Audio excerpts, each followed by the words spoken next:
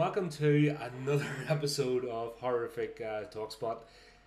Hopefully with less technical difficulties. I think as we do each one of these things, we're getting less and less hiccups. And maybe we'll invent some new ones. I think we might have it this time. Whoa, we're talking and we can hear each other. I know! I can see you and I can hear you. Oh my word. This is a process, I have to say. Anyone who thinks you can just jump on this thing and it just happens. There's buttons, knobs, dials, tweaks, and all sorts of crazy stuff that has to happen before we can get on here and talk shit. Yeah, way too much shit for me. That's why I just talk. So, what's this with you fighting with roads lately? What's that? What's this with you fighting with roads and deciding to have arguments with roadway improvements? You know, I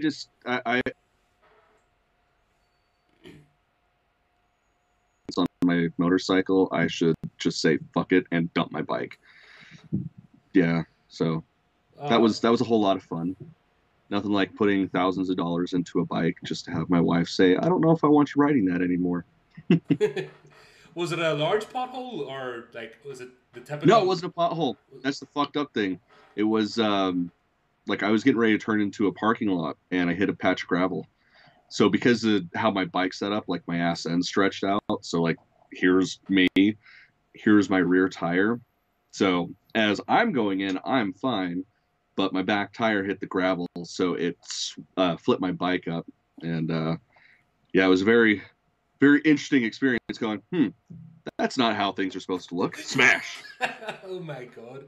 And you've broken your foot, haven't you? Yeah, broke my foot, rolled my ankle, bruised my ego, busted my mirrors.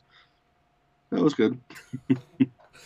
Mate, I'm dangerous enough on four wheels. When I first had to go on a Honda Fireblade, you know, one of those, it was a 125. Friend lent it to me. He was trying to get me encouraged into, oh, come get on the motorbiking, Colin, it'll be fun. So I go on this thing. First thing I do is decide to introduce it to a wall.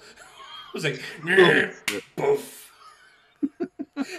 And I'm just like, you know, as you whack your head, I had the helmet on obviously, but you know, as you whack your head and just go, yeah, this isn't for me. I'm gonna die horribly. I think I'll just leave it there. Yeah, that's fair. I mean, if that's the first time on a bike, yeah, I'd probably stop there. I'm not good in those sort of things, and I've crashed motorboats, jet skis, bikes, quads. So unless it has like a really, that's why I go for saloon cars, because unless it has like a really wide base, nice 4 stable wheels on a flat road, I'm not exactly safe to be out there. That's fair. So, that is fair. I feel your pain, buddy. I know we're going off on a tangent here, but fuck it, it's our show. We'll do what we want. But yeah, that's fun. Here, fuck it, I tell you what, more adventures in social media. Oh my god, buddy, that's trying to reach out to people and build relationships and get people involved with the show. Unfortunately, means going on to social media, which, let's just say 80% of the time is cool, like positive reactions. But fuck, this week, oh my god, I've like 3 lunatics in a short period of time. It's you just they always come at once. It's never sparsed out, I swear. Yeah. So first of all, I've been doing a digital media course to try and just until this lurgy lockdown's finished and I'm actually rejoining society again. But yeah. Somebody took exception to my really gruesome masks. Like, apparently Dollar Tree Halloween masks are frightening and triggered somebody, so I had fun and games with that, so that was the first thing. And you're like, really? Honestly, is that all you've got to worry about? Yeah, what the fuck? How the fuck do you step outside your house if that's what's frightening you? Yeah. So obviously I decided to go and buy more masks, because that's what needs to happen. Duh, of course. Because, yeah, I don't know. Maybe it's a thing that when you're engrossed in horror movies and the horror genre and you're laughing at somebody's getting eviscerated and you're like, yeah, you forget that there's normal people out there as well. That could be it. Nah, no, that person's just a snowflake. That's what it is. Yeah, God. And then we're the normal ones. Yeah. Okay, yeah, you keep telling yourself that. I've embraced my weirdness a long time ago and just accept it. But if you want to hold on that illusion, that's fine. And then I had just two. The latest one was a couple of days ago. Just some lunatic decided to go off in one. So I put a thread and I was talking about places to maybe head up and push out the podcast and because obviously the whole point, one of the main points is to promote authors, aspiring writers, give them a platform, get this out there, and obviously create sales. Hopefully, if we can get an author an extra book sold just by doing our Diffie podcast, why the hell not?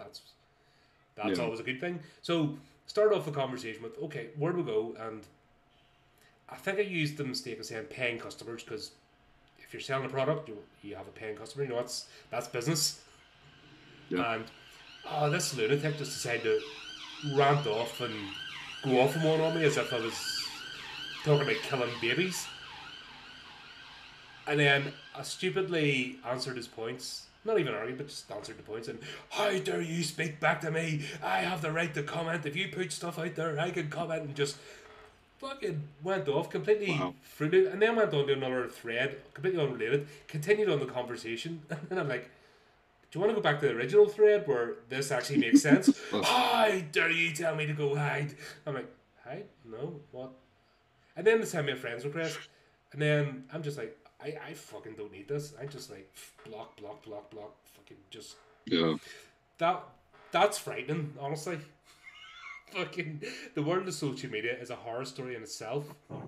Yeah. And we're starting to get more. In fact, we have a story coming up soon with regards to social media, and I think we're starting to see what was it, Unfriended, and there's a couple of other ones. People. Man, that one was rough. I really tried to sit through it, but I didn't get very far. I haven't seen it yet. It's maybe one to put in the. Yeah, we'll have to do that because I think that's the only way I'm going to be able to actually watch it is if I'm forced to. I fucking owe you, by the way. What's that? I owe you. You got yourself on my shit list. Fucking Veronica. Really? Oh Veronica. God! Why did you do that to me? You know what? Somebody else did it to me, and I had to pass it along. It's almost like It Follows, but instead of having sex, you get fucked. Oh Jesus! I felt violated after that. Honestly, that was absolutely fucking horrendous. Oh my I've watched it twice now, and that's good enough for me. And the crazy thing is, he's making another movie. What? Yeah, he's in production on another movie. Well, it's private equity and shit. Like he's flying. Yeah. Yeah, like I hope he learned from what he did this time around because it's Glenn Danzig. Like he has the potential to do shit. Like look at all of his music. It's all based around shit that we love. So by all accounts, this should have been a hit, and it was just not. It was like a 13-year-old boy who'd never seen boobies in his life before going, I get to show boobies, and then obviously just the hormones take over and absolutely nothing else. I don't fuck that is horrendous, and I hadn't planned to talk about it in the show, but fuck, it just came to my head about horrific things that are happening in the internet. Fucking hell. Yeah, that's about as horrific as it comes. It was. I definitely recommend everybody goes out. It's a rite of passage. As long as you have a show. What terrible movie. This is almost Star Wars Christmas special fucking level of almost. No, it's up there. I look forward to watching the holiday special each year. It's not good. It's not fun. But you can sit down, have a couple of drinks in your Life Day robe, and enjoy the experience. This, I will never watch again. Once was enough for me, and even that, I'm texting you going through this going, the fuck? The fuck is this? And my only response is, but wait, there's more. Oh man, right. I suppose we'll get in topic, right, Cameron? What have we got in the show today? I suppose we'll actually do what we came here for. Okay, that sounds like a good idea. All right, so today what we've got in horrific releases is Blood Vessel, and the Mortuary Files, both of which are on Shudder, so everybody can seek it out. It's perfect streaming service to have. Um, and then in Horrorific Remakes, we're talking about 2018 Suspiria, Oh, which goddamn, oh man. goddamn. And then in the Horrific Vaults, we have The Curse of Frankenstein, another Peter Cushing classic. And then with the Hammer Horror Hour special, whatever the fuck it is, we've got, I had it written down. Sorry, people. I promise I'm prepared. We got Growing Pains and The House That Bled to Death. And with that, let's dive into the first segment.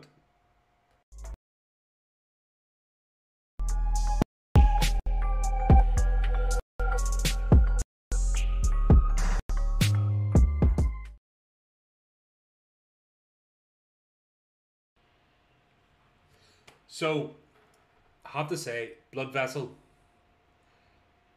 loved it. Absolutely. Love, love, love, love, love.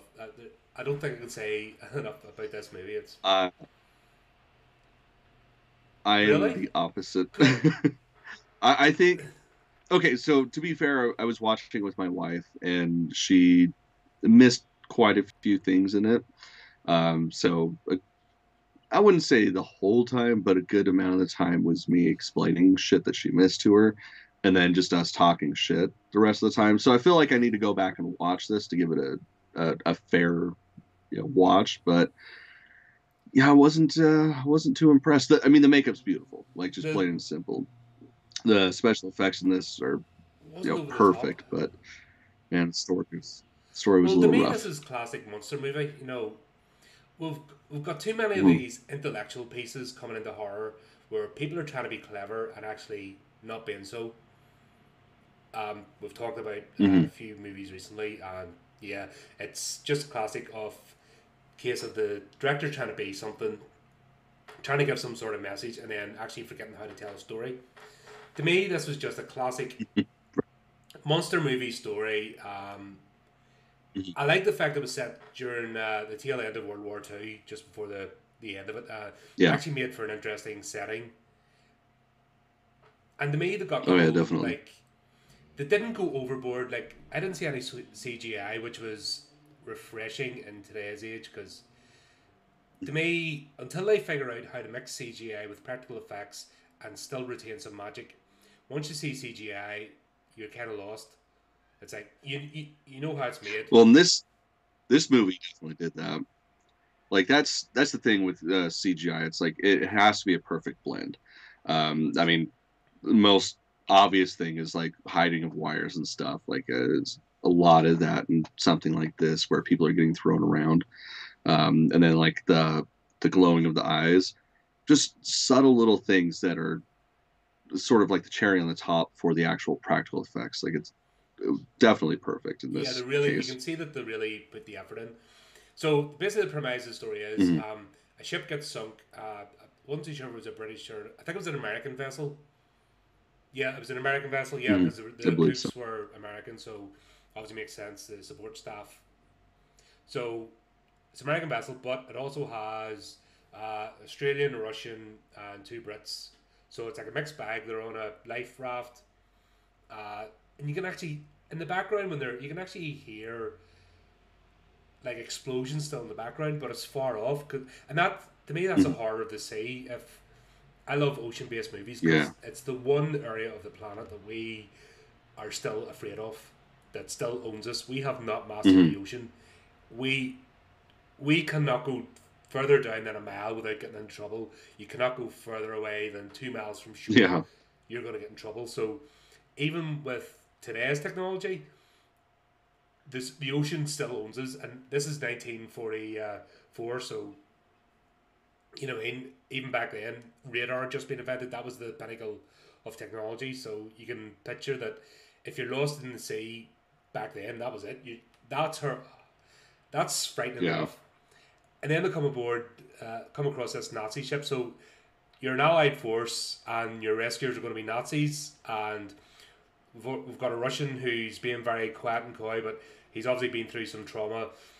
Everyone knows what the Nazis are up to, so first of all, your rescue ship's a Nazi ship. Fuck. So that on its own without anything else. It's just like, oh shit, they could have made an entire movie from that. Yeah. And then everything's red. You know, I mean, all the lights are red. Like they really hammed this up as like a ghost ship. It was, I just thought it looked really creepy and cool. I haven't seen that in a long time. Hmm. So I'll Yeah, give these definitely. guys complaint. I suppose a complaint to start. Like they killed the captain for no reason. I don't I don't know if he was the ship's captain. I think he was. He was the ship's captain, but he was on the life raft. So before they get on the ship, obviously, I think they just needed a death to warm everybody up. But he Hmm. gets thrown in the ocean and chopped up by the rotors, And to me, it was just a bit of a pointless scene because there's more than enough in this movie. Yeah, it did seem like they were trying to, you show that, oh fuck, anybody can die, but it's like we haven't known the characters long enough to give a fuck Yep. that he died. And this is a thing. They do actually take the time to let you get to know the characters in this, so it becomes Hmm. you become invested, which is missing. That's why I love this movie because it's so refreshing with all the trite that's out there. To actually see something that's been made with a bit of effort. The Australians seem to have this Hmm. thing when they make movies. The they're either completely cheesy or brilliant. I don't know what it is. I think that they have a because they're not tied into the Hollywood market, and I think when they get money, they just do their own thing. They have this kind of it's like they're the last bastion of creativity because they just don't care. Hmm. Well, with Australia, like a lot of the money is like private from the government, so they don't have the issue with having this executive telling them this one telling them that, this financier doing this. Like they just go, "Hey, government, we got this," and government's like, "Here's money, make it." Which is actually So I think that's why we get a lot of freedom out of who would have thought you Australian get freedom films, from the government, especially in today's. right? But long may it continue, and maybe if they do a few more and start leeching it into the rest of the world, then we might get our movies back instead of this utter That'd trite be that we have at the moment. But yeah, so they're on the ship, and obviously something's wrong because it's completely deserted, and these people are bricking it because ship we're on a Nazi ship, we're gonna get horrible things done to us. And it was actually Mhm. interesting. They go and explore, and they change into Nazi uniforms. I don't know why, but I found that quite amusing and actually fitting with the story.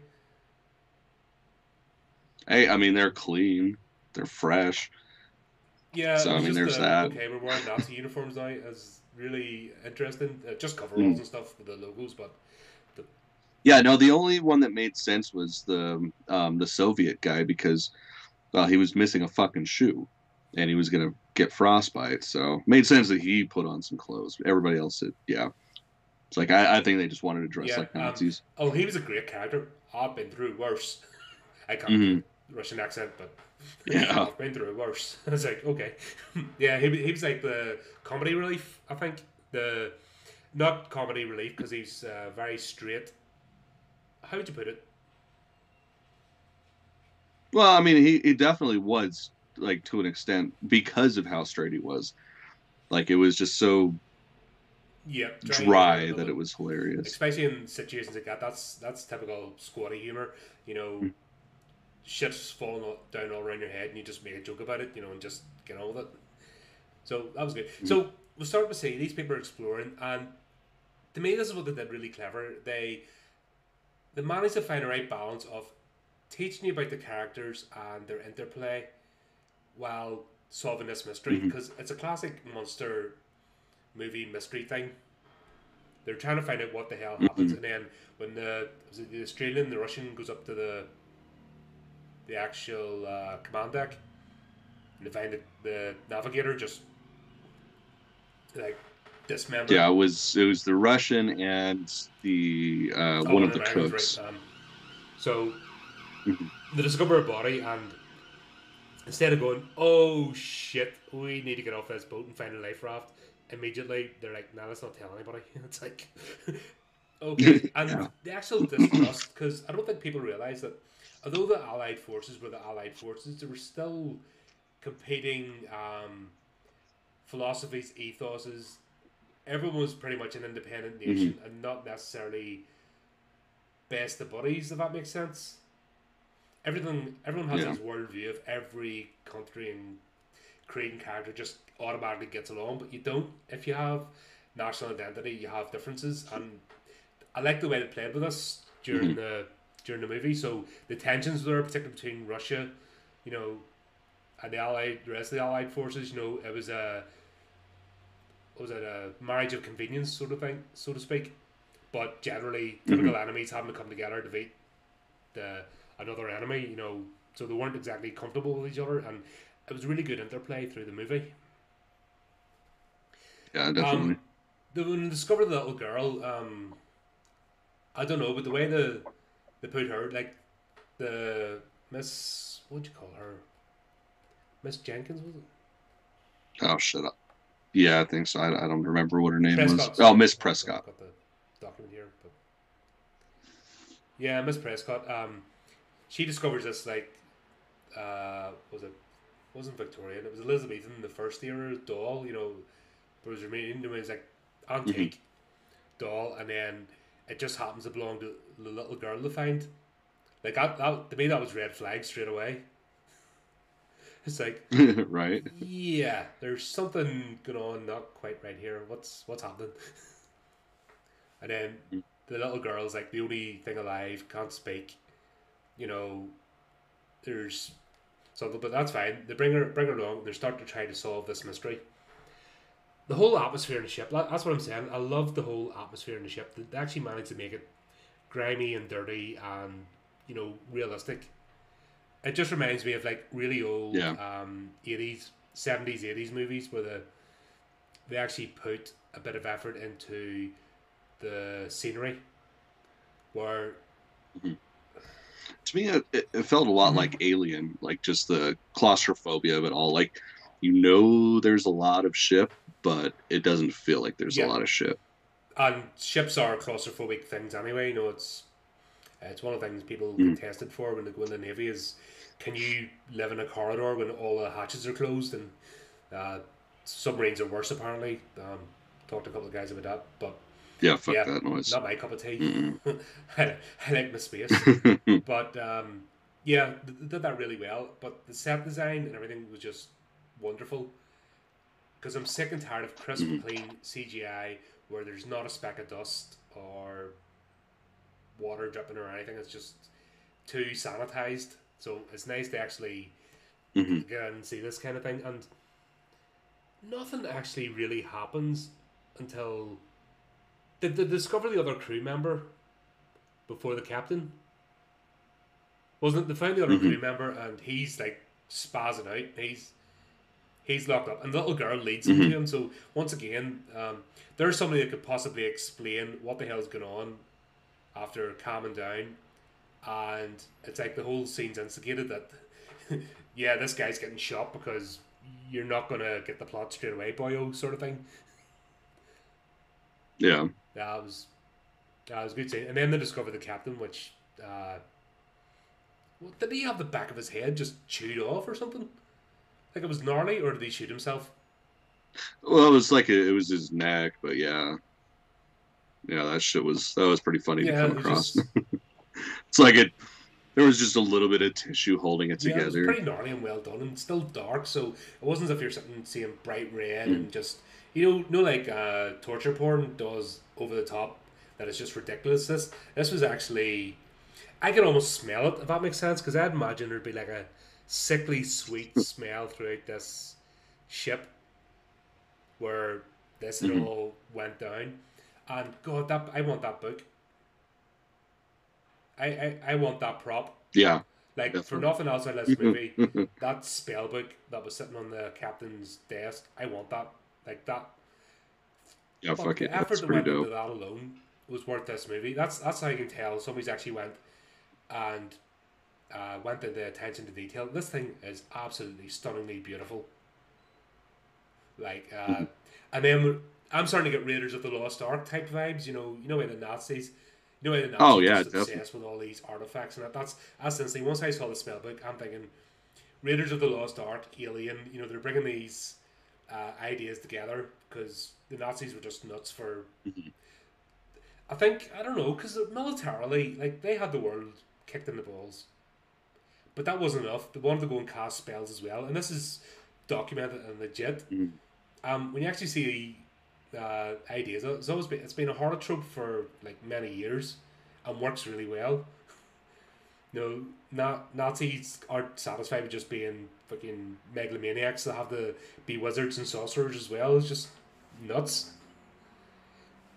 So we start to unpick. We're getting journals. We're starting to see a bit of the history, and we've discovered that they went to Romania. So you start putting the pieces together. If the title of the movie hasn't already given it away, and the artwork. Yeah. So they've been to Romania, basically Transylvania. They've went to discover some old ones. What they're planning to do with them, I have no idea. Yeah, it never does like, explain what was your end goal here? Did you think that you were just going to release these vampires and set them loose in the world, or were you going to experiment on them? Because they're all about the super soldiers. Maybe it was part of that. Did I see something about? No, it was just expedition teams. So we're just seeing photos of expedition teams. So I think they were just gathering every artifact they could. I think that was part of the mad scramble of the whole Nazi cult of, there was this section, I can't remember what it was called, but they were dedicated to the paranormal. They explored it in the Hellboy as well. The Hellboy series, when they discovered him, there's this whole branch of the military, and that's got to say something. When you're fighting a world war and you've still got time and money to dedicate to a branch to look at spooky shit, you know what I mean? There's right. something about priorities there. Yeah, but that was the whole thing. So I think they were just looking to gather every arcane artifact they could, and this was just one such vessel that went out searching or was on a particular mission. Because I don't know where this was it off the coast of Europe? I honestly don't think they ever really explained that. We know it was coming from Romania, but we don't know where it was heading to. Yeah, I'm not sure. It's about the only explanation was just, that it was towards the end of the war, so the Germans were bombing every ship, including medical ships and stuff. So, yeah, I don't honestly think it told us where it was. But it is assumed that that ship had been out for quite some time. Yeah, well, they did it with the rotten food and who just the state and disrepair and the decomposition of the bodies. This isn't something that happened recently. Which maybe that's why they felt comfortable. Like, I'm sorry, but if I'd just come in and then seen the ship in a complete massacre, and if the blood was still dripping, I'd be lifeboat off or hide in a corner and lock myself in. I wouldn't be looking around the ship. Pretty much. That's just self-preservation. But they did this really well. And then it comes out when they actually reveal that the young girls in the film Vampire, which we all knew from the start, it was like she was no innocent. Oh yeah, it was just I don't even know if they didn't go as far as playing tinkly music whenever she was like, but she was looking suspiciously and she was a bit too playing at being afraid, but she knew what she was doing. You know what I mean? So when she was revealed to be a vampire, we all knew it. I don't know why they set the British guy up as being the little weasel. It didn't make sense. I was just, like a couple of niggly complaints about Yeah, there was zero payoff. First was the captain. Like, that didn't make sense. This guy being who he was, if he was a codebreaker, fine, but making the character the way he was, I didn't get it. Yeah, it really didn't make sense. Like, there was no payoff for his character being the way he was. Yeah, because at this point, because of the situation, we didn't need to. You don't need a character to hate, if that makes sense. They tried it with the cook as well, making him a coward. But I think in this, just a group of people in a shitty situation was enough. And this is where I think directors overthink things, or they try to be more clever and throw too many things in instead of keeping it simple. Yeah, I think it was just a case of misdirection, but it didn't work. Well, thankfully it didn't last too long and didn't take me away from the story. You know what I mean? Like I said, a couple of niggly points. It's just the animosity between the two cooks was okay. It kind of explained their characters that they knew each other, but once again, he managed. I think the director managed to, and I forgot to look up the director's name, but at least he managed to rein that in and not let it take over the whole story. Where a lot of horror story, just movies in general, would just focus on that animosity, and that would take over the entire script, and actually you would lose the movie. So thankfully, those two things that could have possibly taken away from the story were reined in very quickly. We were able to move on. Yeah. But oh my god, once again, those coffins. God, would you love one of those in your bedroom? Oh my god, once again, Absolutely. the level of intricacy they put for props that weren't really being like they weren't the main show. They were just like in the background and open. But those coffins with the vampires, absolutely stunning. Yeah, I mean that was very much Raiders. Like that was straight up the Ark of the Covenant. Like it was dope as hell. Yeah, that's what's made me fall in love with this movie because somebody has actually put love. They haven't just went right. Let's make something and throw it there. They've actually went and crafted this thing that this would be something you would be proud to have, or if it was displayed somewhere. God, really intricacy, beautiful artwork has went into the props and the makeup. Oh, the actual two elder vampires. That has been that was the best makeup I've seen in a while.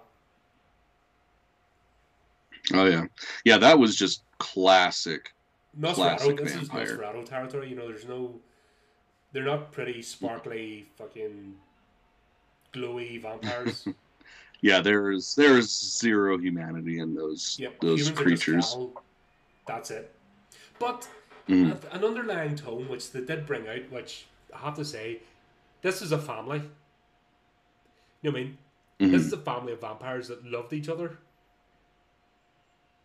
And that was actually brought out. We get that before we even see them too. Just the little girl keeps spouting familia. Like, and this wee girl just that's her parents. She wants her parents back. And for some reason she got released.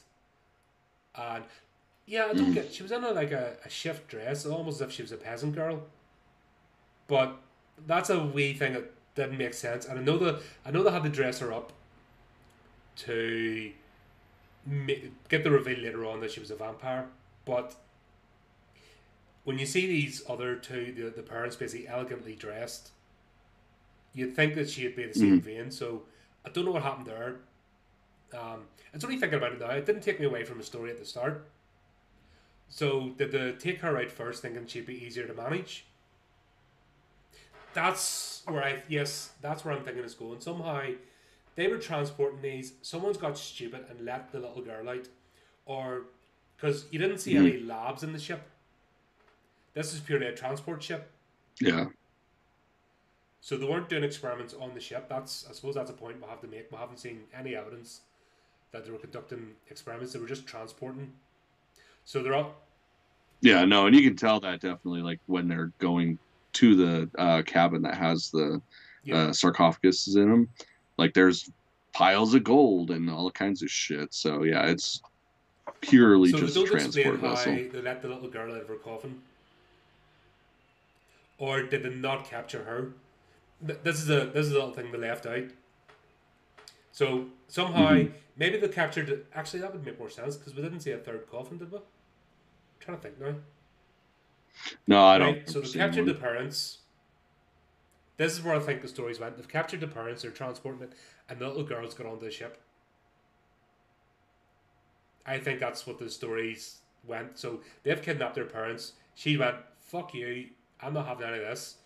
She's went on the ship. She's mangled. This is the youngest of them. Has mangled the entire crew.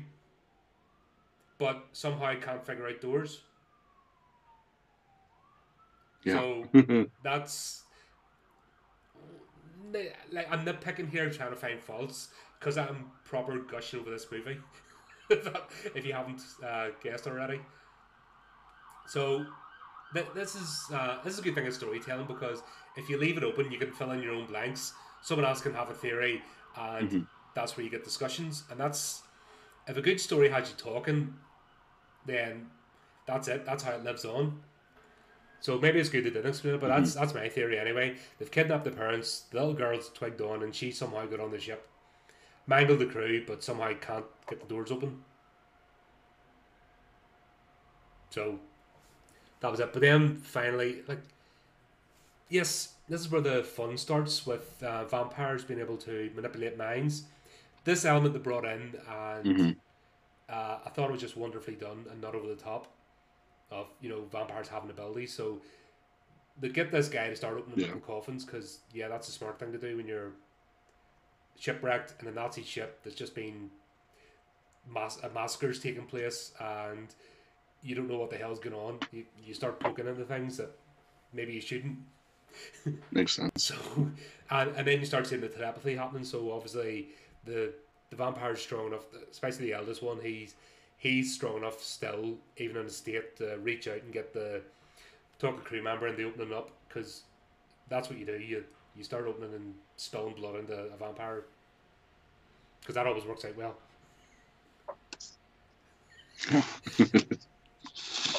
Thing I don't get is they come across the vampire killing kit and nobody thinks to hold on to the fucking thing. I don't think they twigged on. You know what I mean? The way I say it's a whole like this is a research transport vessel with just arcane artifacts. Yeah, see, I don't know. Fuck that shit. Like, if I came across something like that, that shit would just be like, oh, okay, I'm clearly stuffed my pockets. Yeah, I suppose if that's you don't know. But had they twigged? Like, we're obviously old and seasoned horror nerds, so we're and obviously we know it's a vampire movie, so we're automatically thinking vampires. But if you're in a situation you're not too sure about and you don't know what's going on, do you think like a few vials and a steak's going to help you? You're looking for machine guns. Do you know what I mean? You're thinking like this is modern times and superstition, although still up to the 1930s, superstition was a massive thing. Still, it was moving away from the modern world. So maybe, but yeah, that was like, that could have been useful. But yeah, when the vampires are finally released, oh my god, they're terrifying. And the whole able to like hypnotize and they start playing. I suppose I better rush this on because I'm really getting off on one with this. But essentially, then the vampires try to escape. These people are running for their lives. They manage to kill the mother vampire because I don't think they were given names, or I can't remember them. Yeah, no, I don't remember any names. Even she was using hypnosis and playing with and then you start getting more of the backstory. So everyone's had like a traumatic event that's went on, and she's using that against them, which I suppose that was like Event Horizon type stuff as well. You know what I mean? They've taken tropes from really good movies and brought them together in this. And they've done it like understated and low budget, but with love in it. That's why I'm kind of like a real fan of this movie. But yeah, even towards the end, they managed to kill the vampires. But who bit Prescott? It was the little girl. It was the little girl. It was right in the beginning. Yeah, it was right in the beginning after she gave her the doll and stuff. Yeah, she was frightened, but she'd bitten her, and then that was obviously coming on. So obviously, final battle, the family managed to kill the main vampire. He freaks out when his wife gets killed and his daughter. He's like, you know what I mean? He is livid, and that's what I'm saying. It wasn't just evil creatures that just see everything else as not them. They were a family, and that was almost heartbreaking when you bring that. You know what I mean? That they're a family being ripped apart after so many centuries. You actually got a bit of a feeling of that in the movie, which maybe it's just me being a freak and on the monster side. I don't know. No, it definitely comes across. It was really well done that they did that. But no, they did the final girl trope, and I was going about, here we go again. But obviously, they get rescued by an allied ship, wasn't it? So two of them left, and then they're in the ocean. Sorry, folks, if I'm skipping on, but go watch the movie, honestly, because there's a lot in it to go through. It's a really good, really good show. She decides then, she's a vampire now, bites him. and then she's like the survivor, but she's not really because she lives to carry on. It was, you know, it was it was a really good, well done movie, and the pacing I thought was brilliant. It didn't try to like wrap everything up in the last 10 minutes. Oh yeah. Well, yeah, that I love that when it's a monster movie and you don't see the monsters until at least halfway through. And if I remember correctly, that's how this was. It was like just past the halfway mark when we finally see or actually it was way past that when we actually see the monsters. I mean, of course, we got the little glimpse of the little girl like backing away and her eyes are glowing. Yeah, I thought I love and it then when they that don't try and happens. cram it all into 10 minutes, which we see with a lot of movies that they spend so much time building suspense, and then everything just accelerates. This actually maintained its pacing throughout. Which you need to Oh pick yeah, it up again and just yeah. It's definitely one that I'll probably it'll be like a middle of the night by myself type of movie, just because I feel like I didn't give it a yeah. fair I find shot. there's a difference between when you're um, got earphones or headphones on and you're actually submersed in a movie for a couple of hours, as opposed to sitting with a group of people and watching, because that's where the distractions and all come in, and you're doing this, that, and the other. So this is one for just to watch on your own, I think. First of all, then you can enjoy it afterwards. But yeah, there's a lot to unpack in it. It's really well layered, and the pacing was brilliant, and they did the effects beautifully. And like I said, I've been getting despondent with movies, and I'm glad this one came along. It actually revitalized me again, just to get back into it. Yeah, Cool. So all agreed. in all, thumbs up. Really enjoyed that one. Check it out, folks. Excellent. Next Yep. thing, Mortuary collection. Obviously, as was spoken before, because of the lurgy lockdown, cinemas slash movie theaters aren't open, so we can't go out and do the Hmm. popcorn flicks and then talk about it afterwards. So we just have to go with the releases. Um, Shutter's turned out to be the go-to. Excuse me, sorry about that. Hmm. We've actually seemed to have better releases in November than October, which is a bit weird. Yeah, I was kind of surprised with that. Like we didn't really get October shit was in crap. I October. was like, come on, this is supposed to be the month. And then the hold off, and Hmm. then they release these films in November. I'm like, oh, what? This would have been so much better if it had been released last month, these two, but Yeah, no, the Mortuary Collection was a straight up yeah. fucking Halloween movie.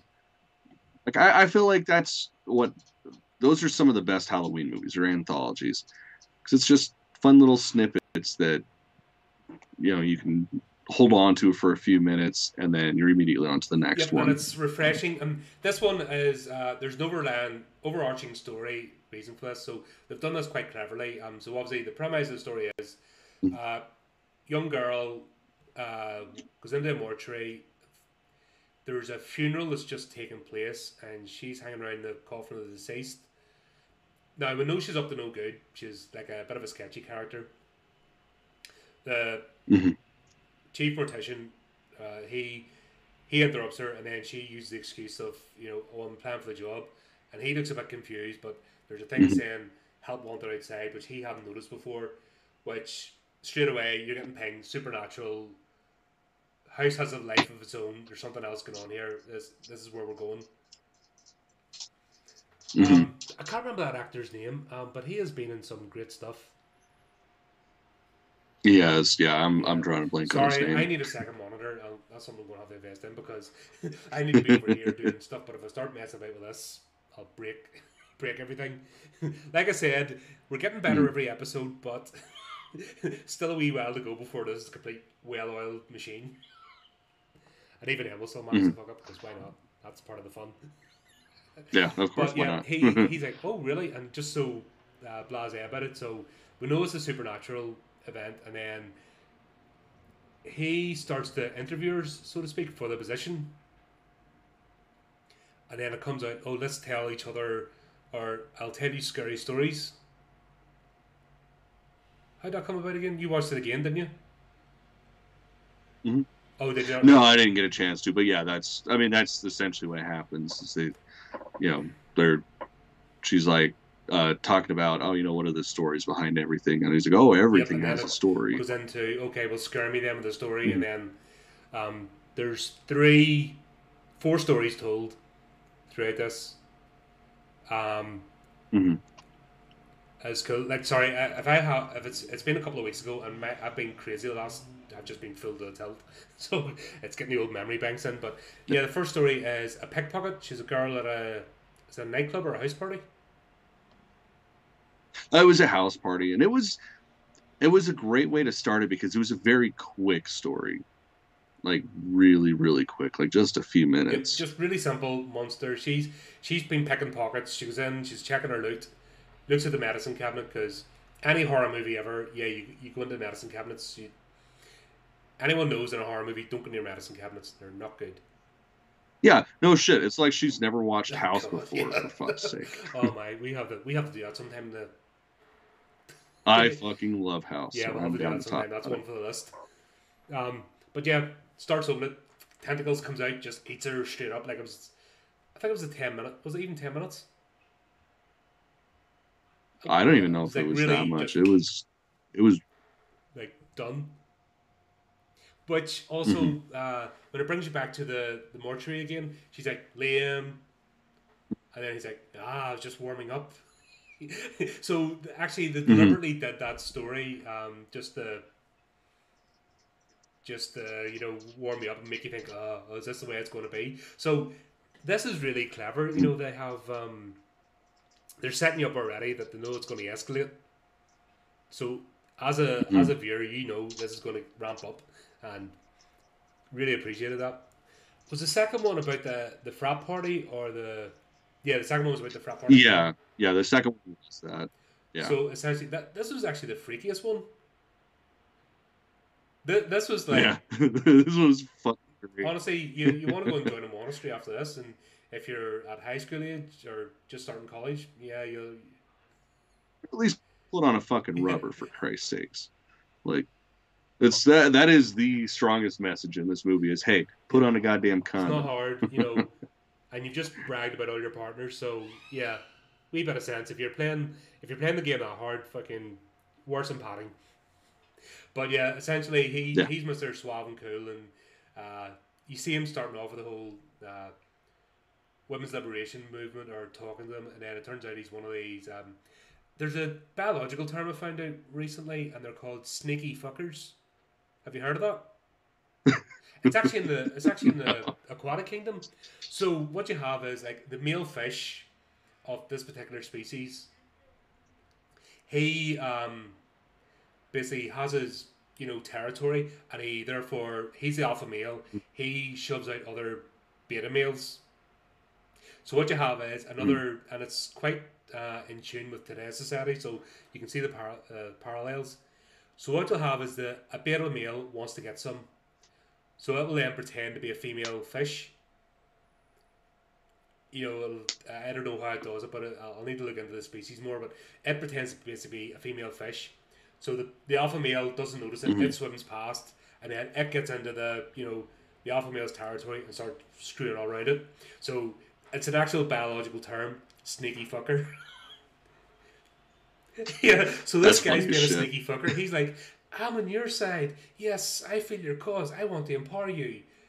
As in, I want to pull your knickers off. And then you see, I mean, hey, I am all for female empowerment when it comes to that. Like, call me a Renaissance man, I guess. I'm all about just be yourself. Fucking, I don't care who anybody does what, whatever. Just fucking be decent. That's it. And it's all part of the mating Mm. game. Some people want to be lied to. I don't know. Let's not go into that shit because that was another rant I was going to have Yeah. about social media. Fucking horrors channels posting about politics and shit. Fuck. But it's just the fact that Yeah. he's suave and cool, and he plays that sort of game. And then one of his acolytes is the only way because this is set up. Well, you're American. You probably know more about it than me. The whole college campus thing. Yeah. I know about it because I went to school. But yeah, no, there's always. I mean, it's a pecking order in a fraternity, just like any other group of friends. Um, And yeah, this guy clearly has, you know, been in much longer than the other guy that we meet in the very beginning that's handing out condoms. Um, and the big deal about all this is um, they have a ceremony where once you've reached oh so many partners, they put your flag up on the wall. And that's essentially what he's trying to attain through doing all this stuff. And he does end up achieving that. And that whole Yeah. ceremony is fucking hilarious. Like I thought that was great. He's oh god, oh god, oh god, and everybody's like trying to cheer him He's on. falling to bits So funny. just after, because Yeah. obviously this, I suppose we'll go back. Sorry, we went off on a wee tangent there, or I did anyway. Sorry, I do this, but he has sex with his girl. He throws the condom away because he doesn't like the feel of it. You know, that old chestnut. Mm-hmm. I suppose it was the 70s, so obviously there were Geronimos back then. They didn't have super thin, but still. That's yeah, I guess that's true. Because I mean, condoms nowadays, like you get the right ones. Like you spend some actual money, they're pretty damn good. But he's just like, no, I'm not doing this. And then obviously the day after, he's picked up something nasty, and we think it's an STD, Yeah. and he's just falling to bits. And then they're having this ceremony, and instead of enjoying it, he's just like, oh, I just want to go and die. And then it carries on until he rings her, doesn't it? Yeah, he rings her. Yeah, yeah. And then like she, you know, was playing all coy, like nothing happened. And then he ends up actually going to visit her because he's not finding out what the hell's going on and what she gave him. Yeah, and then the parents are like, not again. That's when that should be red flags. You're Yeah. like, oh fuck, what's going on here? So, Yeah, and that final scene where you know he's getting ready to give birth, because that's what we ultimately find out, is that she's some sort of demon, and you know if they don't wear protection, she gets them yeah, knocked oh, up. that was gruesome. That was, Having his dick explode, I was laughing my ass off. Like I almost shot popcorn out of my nose because of that was how hard I brilliant. was And him laughing. just giving it the whole, and the whole Yeah. distended belly, and like the parents are just like, Yeah. ah. How does it come out? Well, the same way it went in. Oh fuck! And the parents are just So like, here's no. And she's on the phone arranging the next date. That was just yeah. so in front of her parents, so you know this is all fucked up. Oh yeah. Well, then and then it ends with them carrying the baby upstairs into the nursery, and there's like a bunch of other babies. It's like, man, those Yeah, fucking poor and you just parents. know she's like, no, don't make a noise. And then she's like, ah, shit. Ah, brilliant. The third, Yeah, that one was so we'll cut hilarious. back to the mortuary again, and then she's like better, and no, it's the banter between these two is quite cool, but you know, you kind of wonder where it's going because it doesn't really spell it out. With the whole story, you know, there's something underlying about this place, and it's not normal, but you don't know why. Um, Well, and you also don't know whether it's him mhm. or whether it's her that the story is Yeah, focusing it's on. Like, I really like that aspect yeah, because about I it. like to be surprised. It's nice to actually not be able to tell the plot from like minute one, Mm. the first scene, Yeah, spells it all out. definitely. So refreshing change. So the third one I thought was pretty dark. That was Oh yeah, definitely. grim. So it went from like quick, sharp shock to horrific, funny, you know, fun. But this one was dark. There's no other way to put it. Yeah. This one was real because it's like that's a legit fear that people have, you know, when you're in a relationship. Like, what if something like that happens? And you know, how do you carry on with caring for your partner when your partner's Yeah, not even really there? and that was the whole thing. He's husband and wife. Obviously, they didn't explain. She just got ill, so they didn't say it was a stroke or it Mhm. was a brain tumor or what. Just you know, she basically went in a catatonic state. And obviously, it shows the whole. You know, I mean, the doctor's coming, and this guy's been doing this obviously for a long time, a couple of years. He's broken as a Mhm. man, just completely. You know, he doesn't know if she's in there or not, and every time he tries to get a bit of a glimpse of, you know, are you still in there? He just doesn't know, and even the doctor suggests, and this is where it's like, even the doctor's going, I'll give you these pills. Obviously, if you take more than the stated dose, like, who the hell will do that in this day and age? Because these are all Yeah, set no back in shit. time. But, well, I mean, there are at least, over in my neck of the woods, there are some states where that's legal. But yeah, no, that's crazy as shit for the doctor to be like, yeah, I mean, yeah, just if she was to have this much, she would go out Punch it and out it's to no not point, traceable. say no more. Yeah, they're having that debate over here. It's like there's, I think it's in Holland, they have Dignitas, and there's different, the whole assisted suicide debate is happening, and there's so much. I think it's exploitation's a big thing. People are terrified that it's it'll just become a vehicle to bump off your elderly to get their estates. Yeah, I don't know. I'm all for it, and I think it's fucking stupid that people don't get that choice. Like I mean, I've already come to the conclusion that's Honestly, how I'd I'm gonna rather go just. out. I'd, Unless yeah, I die randomly, like I'm probably gonna be like, oh fuck, I'm 75. God damn, this sucks. I'm All too much of right, an peace. independent person. The thought of being in a nursing home and having people having Mm. to wipe my arse for me, and I just don't. I'd rather go either maintain some dignity and just have a heart attack one day, or go early. That's Hmm. my feelings on it. Obviously, everyone Yeah, has their own no, thoughts and I feelings. We're agree. not preaching anything for for the fucking blue No, hound no, not of course descend not. upon us and call us names. But it's like Yeah, obviously until you've been in that situation, you just don't know. yeah. I've buried too many people and cared for too many people like that I know I don't Yeah. want to be like that. So Yeah, well, it's just my I own was talking about opinion. this in another podcast when I was doing an interview, but my own dad took a week to go, and it was the worst week ever. He was fucking broken, completely. He could barely breathe. He was in agony. He was hopped up on every drug you can imagine, and still Mhm. every minute he was conscious was agony. You could just see it in his eyes. It was fucking horrendous. I wouldn't Yeah, wish that on my fuck worst that. enemy. I'm a coward. Period. I'm a coward. I No, I couldn't mean, deal there's with that people I shit. hate with vehemence, and I would happily see them fucking slaughtered, but that shit is just that's not nice, and it's not even for that person. They're sort of in a Yeah. fog, but it's everybody around you. That's yeah. If you have an option not to do that, I'm all for it. But this was like I said, this is a really grim story, and the only thing that takes me away from it was he was already told that if you give her the pills, she would slip away quietly, wouldn't be traceable, nobody would say a word. Even the doctor says, I'll come pronounce a death, but Mhm. write it all off, you're good to go. He basically gave him the golden ticket to do it. Mhm. So why did he start chopping? Oh, Yeah. shit, it's because. Oh, that was Yeah, the twist of the movie because of course, like if she just died from the overdose, that's it. He's clean and free.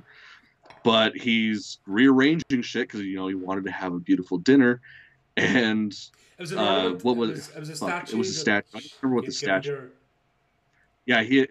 Yeah, he had got her a statue because she was obsessed with him during her life, and puts it in front of her, and she goes out because of the overdose and face right into the fucking statue. So it straight up That, looks like he murdered her, which yeah, he which did. yeah, I was trying to think what was the bit that made this go from a grim movie just completely fucking bonkers? Because the minute that happens, this this just Oh yeah, cranks up the gear and puts the accelerator pedal down. It just goes fucking mental. yeah. No, from there on out, it's just a nonstop. Holy fuck! Oh my god, what do I do? And then to get stuck in the elevator trying to get her out. That shit Yeah, they was did that in so Creep Show fucked as up. well with another episode that uh, the recent one they put out. The same sort of elevator scene, but uh, the girl was tied to a chair rather than being in the crate. But yeah, it was just complete insanity. And then they managed to do it that well that you think, did they actually? Uh, was he saying this, or was this in his mind? Did this break him? The fact that he did it, and that she had a moment of lucidity. That's what set him off. Is that she didn't just slump. She had a moment of lucidity and actually reached out, grabbed him, and looked at him, and then fucking fell her head on top of a statue and fucking just. Oh my god! Yeah, Yeah. just from that moment, it just went, brrr, and then sorry, I'm trying to Mhm. remember how this ended. Did they find him in the elevator? Yeah, yeah. The cops found him in there, and he's with the crate, and her corpse, and there's just blood all around him, and he's freaking out. Yeah. And that's how it ends, is him Sorry, it losing took me his a second mind, there because it essentially. just, like I said, it's just been this busy couple of weeks, and if I don't watch something straight away, my God, Mhm. I shoot out. But yeah, just left there. I was like, holy shit. Yeah, so I was bonkers. It was like really grim, and then it just went completely insane. Like, and also you can Mhm. see the whole overarching thing. These are ramping up. You know, and Mhm. I'm there. I'm like just I can't remember what was it. It wasn't popcorn. It was something else. But I'm munching away, just riveted. No loving this here. Yeah. Oh yeah. Well, the thing I loved about this movie was the final act, like the final tell Mm-hmm. that he was telling, because of course that's the whole reason why he's telling stories is because every single Yep. person has a story. And it's not until the very end of the story that we find out the final story he's telling is actually her story and why she's there. Because, spoiler, she ended up killing the She's the boy babysitter killer. whose funeral she was attending. That's the third story, the Mhm. babysitter killer, which is Yeah. and Yeah, and that was great because it was a total twist. Like you know who's coming to get him. You know who's coming to just ruin everybody's lives. And then as soon as that person shows up, guess what? That's not the person. It's actually yeah, and they her. did it really well actually because um, I still wasn't too sure, and this is what I actually love about this myself. I hate things being spelled out for me. I like to try and figure it out, and I like to Hmm. get it wrong sometimes as well. I wasn't too sure if she was the babysitter or if she was a relative and did something wrong. I knew she had a connection to the boy that was in the coffin. I knew that, Hmm. but I didn't know what it was, and I like the fact that I didn't know what it was straight away, and I had to try and figure it out. You know, Hmm. that's good storytelling. Yeah, absolutely. And here we go, like the babysitter killer. Was it her character? No, was she in it? I can't remember now. Did she play in the story? I no, No. no, she didn't play in the story. It was somebody else because it was a story. Like Yeah, we weren't supposed to know until the end that yeah, that was God, because if it her had been her story. story, yeah, if she had been in that story, Yeah, it it would would have have been just too given it all away. obvious. So yeah, it was clever the way they did it. Yeah. Well, and that's the beautiful thing about it is it's like there's, like we were saying earlier, like it's a total progression of severity. And with this story, there's no humor, there's no slapstick shit. Like even with the husband who kills his wife, like there's moments of you're Yeah, gonna it's the fucking laugh. ridiculousness. Like when Yeah, the wife impales her head. Like you do that one quick ha! Oh, hmm. But this, yeah, it's just straight horror and it seamlessly blends into the finale of the movie, which is him explaining, "Yeah, I know your fucking story, lady," and she's trying to get out. She shot him, right? she That's tried to that's shoot what him, but happened. he's immortal, and she can't leave the house Yeah, because that's what it was. Yeah. she's been recruited, and that was a whole supernatural Hmm. thing of the help wanted. Yeah. When he goes, "Oh, really? The house Hmm. is alive." Yeah. And I loved it. Like the moment that she became a part of the house was, when they're walking through the library, and every single book, well, every single page of every single book in that library Yep. is someone's story. And random books start flying off the shelves and then start opening up to random pages, and then we find out they're not random pages, they're the stories that are what are going to Yep. keep her Her there. victims wasn't it her victims? And Yeah. mhm, Each they yeah, opened because up she was a and they were serial her killer. victims. Each of the books that were falling down over Hmm. the course of the years, if I remember rightly. Hmm. So Yeah. Yeah, and then we realize that it's the house, when she tries to leave, because she tried multiple times to get in and out and it just wasn't going anywhere. And then the finale of the man's story, because of course that's when we realized that he was in the same position as her and that's why he'd been there so long, was he finally gets to leave the house. And just the pure relief on his face as soon as he steps through that threshold of yep, fuck, and it's it's not even done. the life; it's the death. So he's actually being relieved that he's stepping Yeah. out to death because his whole body disintegrates at the end of it. And Hmm.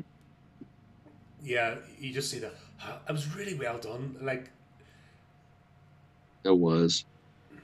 Well, and then to finish it off with her telling stories to somebody else, um, and it was great because you get to see all her scars because she got tore apart. So that was such a good fucking movie. Like I really, really enjoyed this a lot more than I thought I was going to. Not that I didn't think I was going to like it, but I figured this would be one that's just sort of like, yeah, oh, just a that was cool, throwaway that was neat. series.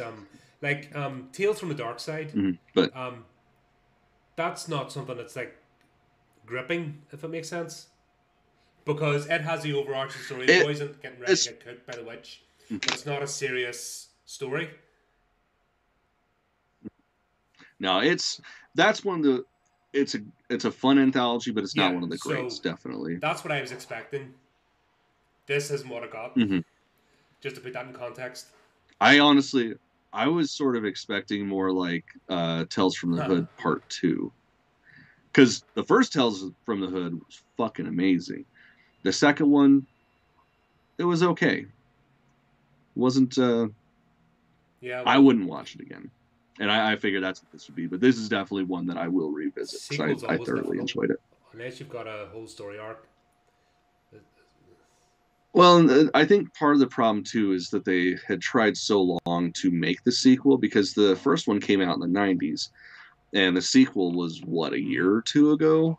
Um, it didn't have the same feel, and I mean, of course, the majority of horror movies have a message, whether it's a social, political leaning, just current topics, anything like that. Like it's there, and it's most of the time it's underlying, but this was just dead on the nose, almost almost Yeah, like and punching you in the that's face with their messages. I just like it made sense. I got it. I appreciate the messages, but it just felt like forcing those messages took that's a away from problem the with story modern itself. storytelling anyway. It's and it's a whole nepotism because what we've got now are directors who are sons and daughters of directors. So you're not getting people, and I've Mm-hmm. been looking at this here, wondering why it's not just the madness of today, but it's nepotism is the problem. These people aren't earning their place, and they've pushed out Mm-hmm. young, unknowns. Unknown people can't make their way Mm-hmm. anymore in the film industry, except Australia. So keep going, Australia.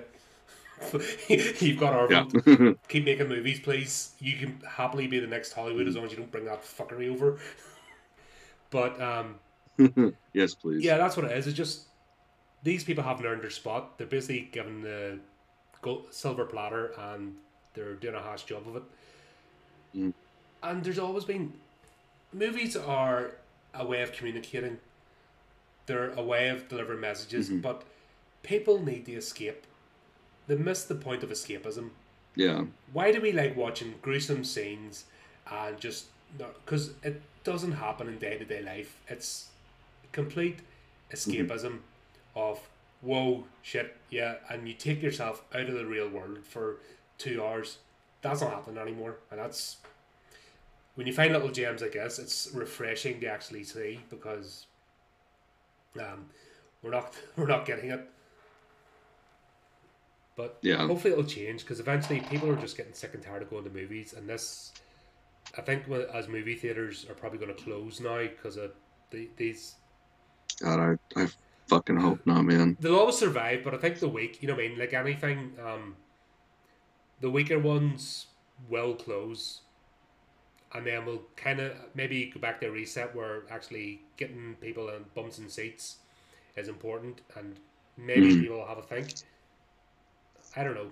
I can always be hopeful that things will maybe go back to actually storytelling Yeah. again, and somebody will remember that telling a good story, you can deliver a message without beating somebody over the head with it, and the world goes Mm-hmm. on, and you don't need to have nastiness or if you don't like this movie, you're a such and such. Apparently, get rid of that shit. That Mm-hmm. doesn't help anybody.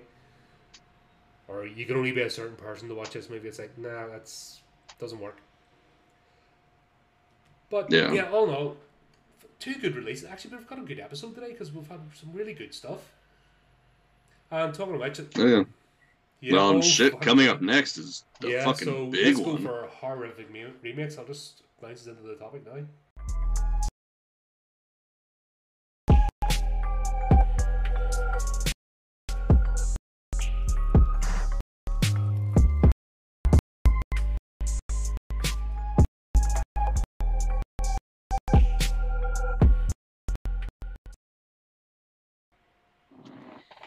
Okay then, so Ugh. let me give a bit of context because you couldn't understand why I hadn't seen the original of Suspiria.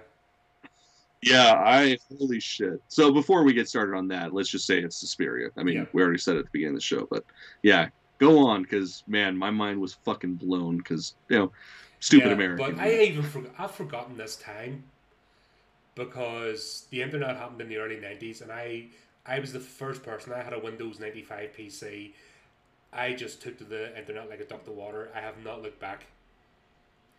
But growing up in the '70s and '80s, the BBFC, British Board of Film Classification, were they ruled with an iron rod.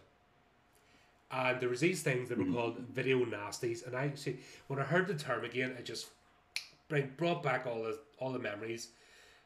If anything Mhm. showed too much, I was even the remotest bit gnarly or over sexualized apart from just general titillation. It did not get Mhm. classified. It actually wasn't allowed to be classified, and it got the term video nasty.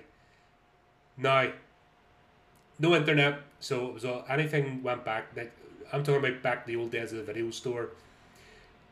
You just didn't get it. Now, what did happen Mhm. were certain movies managed to get through because, particularly HM Forces, if there was people based in Germany, that's where like the hardcore porn got sneaked back. In fact, it used to be customs where like if you went on holiday anywhere, customs and excise like they checked your suitcases to make sure you weren't bringing back videotapes of anything nasty. That was the thing they looked for. God, It that's was bad. crazy. Like you're talking like years in prison. You're talking about if you have Fuck. this in your house and somebody tells social services, they're taking your kids off you. So if you have a God video drawer damn. with, it was treated like snuff movies. I also was telling you last night. These things were treated the same as if somebody actually died in the movie. That's how, and I forgot this whole period of my That's life. insane. It's weird because, like I said, from like the age of 12 or something, I got on the internet and I just fucking I steamrolled it. No, not 12. Sorry, I was older. 14 or 15. Like it was mid teens Mhm. when the internet came into my life, and I just moved on, and whatever was happening in the real world just didn't, in terms of being able to get content, if that makes sense. So the Mhm. restrictions were still there up until like late '90s, but then they just couldn't keep up with the internet and the things that were you're able to. This is before streaming. Obviously, you downloaded and you had bit files, and honestly, it was even with dial-up modems. It was friggin' it was horrendous to do, but you were able to get it. You actually downloaded like Yeah. 10 different movie segments, and then you clipped them all together to watch a movie. Fun times, honestly. You had to be super nerdy to be able to do it, but it was worth it. But yeah, Mhm. you could not watch these movies. And Suspiria, the original one, was a video nasty. So in the UK, you could not watch this. Now, Mhm. That's a shame because this is like one of the most brilliant movies ever. I mean, the story is a little on the lacking side. It's mostly just um, dissertation on the physics of light it and was a visual color piece. and just ambience. Like it yeah, it was like I mean, for lack of a better term, it was a moving picture. It was just fucking beautiful, and I Yep, and love I that watched movie it so last night, much. and I watched the restored, obviously 4K version. Now, here's my thing Hmm. about restored movies: they always look at the visuals, and they don't look at the sound. It's That's not always true. Like there are some companies like Scream Factory, for instance, when they do a restoration, like they do a full restoration. So you're not just getting a 4K restoration from an actual film print, like you're getting a 5.1 or 8.1 restoration of the audio, which is nice. But yeah, a lot of places don't. and it It's didn't in a this case, fucking and that shame. took me away because obviously I'm a sound Mm-hmm. producer. Hopefully, you see my work in the the episodes that I actually put a bit of effort in. But there's nothing worse than Mm-hmm. really loud music cuts off the silence, and no build up or tone. Now, I can understand back in the Mm-hmm. day because it was all done analog. So this was done on Mm-hmm. tapes. So did you ever play about with four tracks back? So Mm-hmm. Oh yeah, no, my my first few recordings were on a Yeah, so you fucking know little how four difficult it track. is to blend one track into another. You know, it was a fucking process. So I can understand, like, even Mhm. with a and this wasn't a big budget movie. It was an Italian director, wasn't it? He's You a know, Dario's. yeah, Dario So, Argento. Come on, one of the but was it gods, a? I know one it's of the set in masters Germany, of but horror. was it an Italian company or did he just? The Yeah, first one, was it Italian company. Yeah, it um, was Italian company as yeah, well. yeah, So it wasn't even Hollywood made this, so they didn't have obviously the budget. That's the point I'm trying to mhm, get to. And yeah, it's really difficult to do that kind of blending. But you'd think with doing a restoration that they would do mhm. that, and that's the only thing that takes me away. It's like when I tried to watch Demons and Demons 2 not so long back again. The fucking dubbing and Italian doesn't dub well in the English. It's No, no, that's the funny thing too, especially with a lot of Argento's movies. Like, um, he would do a worldly release, so it's like everything would be in English, but he would have like mostly Italian actors, which would be speaking English, but it was so heavy of an accent that they would dub them, and they just never no, quite it's match one of up. those languages. It's It's I don't know. I know grazie and that's about it. I know how to say things. well, you don't know Giallo? I know Grazie and I know Giallo because I Yeah, mean I learned about when fucking I was in Giallo. Iraq the first time. I learned about 4 words in Italian because you had the Italian military coming through and you had to check them at the gate. And I think I learned to ask for their IDs and then say gracias and thank you and whatever sir was. But that's gone out of my head now. Fuck, I have a head like a sieve. If anybody doesn't know me by now, I can't remember shit. I have to like really make an effort to keep facts and figures in my head. That's why I love databases and do that stuff because the computer does it for me and I don't have to worry. Mhm. But yeah, the first movie, because this is my first time seeing it, that's why I want to talk about it a bit. But I enjoyed the actual like that score and the lyrics. Sorry, an ambulance. Hope you don't hear that, but Mhm. that was super creepy. I just wish it was a bit better edited. Dude, I one of my most fond concert going experiences was I actually got to watch Goblin perform this entire score live to the movie. That shit was Oh, that would have been fucking great. awesome. Yeah, it was Yep. so cheesy So and I beautiful. wish when they remastered it, they had it done the sound as well. That would have been Mhm. brilliant because the sound, the visuals in this are fantastic, except for the dog scene because that was just hilariously bad. It was a Yeah, fucking hand puppet. yeah. You know what I mean? When the dog attacks him, you can see the hand puppet and somebody's hand in doing that. Mhm. Well, and that's the thing is like these older movies, they you could cover up a lot with film grain, and sometimes 4K restoration doesn't lend to But the too much to stabbing the scenes and the movie. rest of it was fucking wonderful. You know what I mean? That Hmm. when they actually Oh yeah. now the first murder uh, when he's stabbing her stuff that was brutal. Like the way they did that, that was just like, Mm-hmm. that was on par with modern movies, in my opinion. Because Hmm. now they use digital blood, and you can just spot it straight away, and it looks shit. In fact, Oh yeah. It's that's one always thing like that the pisses me same off about the John three. Wick Ugh. movies is the digital blood in it. Because you can just see it, and it's like, oh, okay, no, you may as well make an animated movie when you and it's that bad. But Mm. this was brilliant. Her head smashing through the skylight at first. Now the Yeah. hanging scene took me away a bit, but and it didn't show you how the other girl got killed. That's what I meant to ask you. Did she get impaled? Yeah. Because the girl gets killed, she smashes through Mm. the light, ends up being hung, and then the next scene it just cuts to her, the other woman, laying on the floor, impaled, and it didn't show you how it happened. Mhm.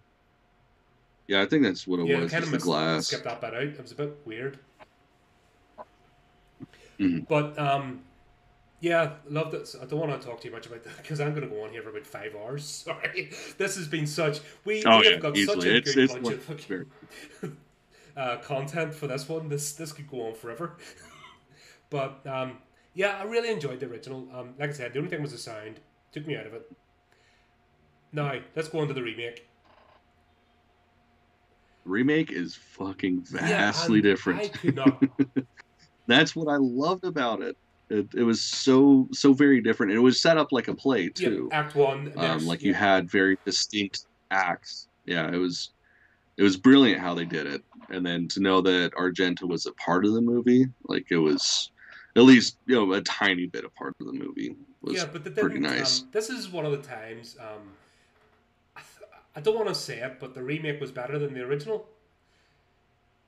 Where See, it's, they're so but it's different. not. It's this could have made a very good standalone movie if they'd called it something else and still been a brilliant movie. Does that make sense?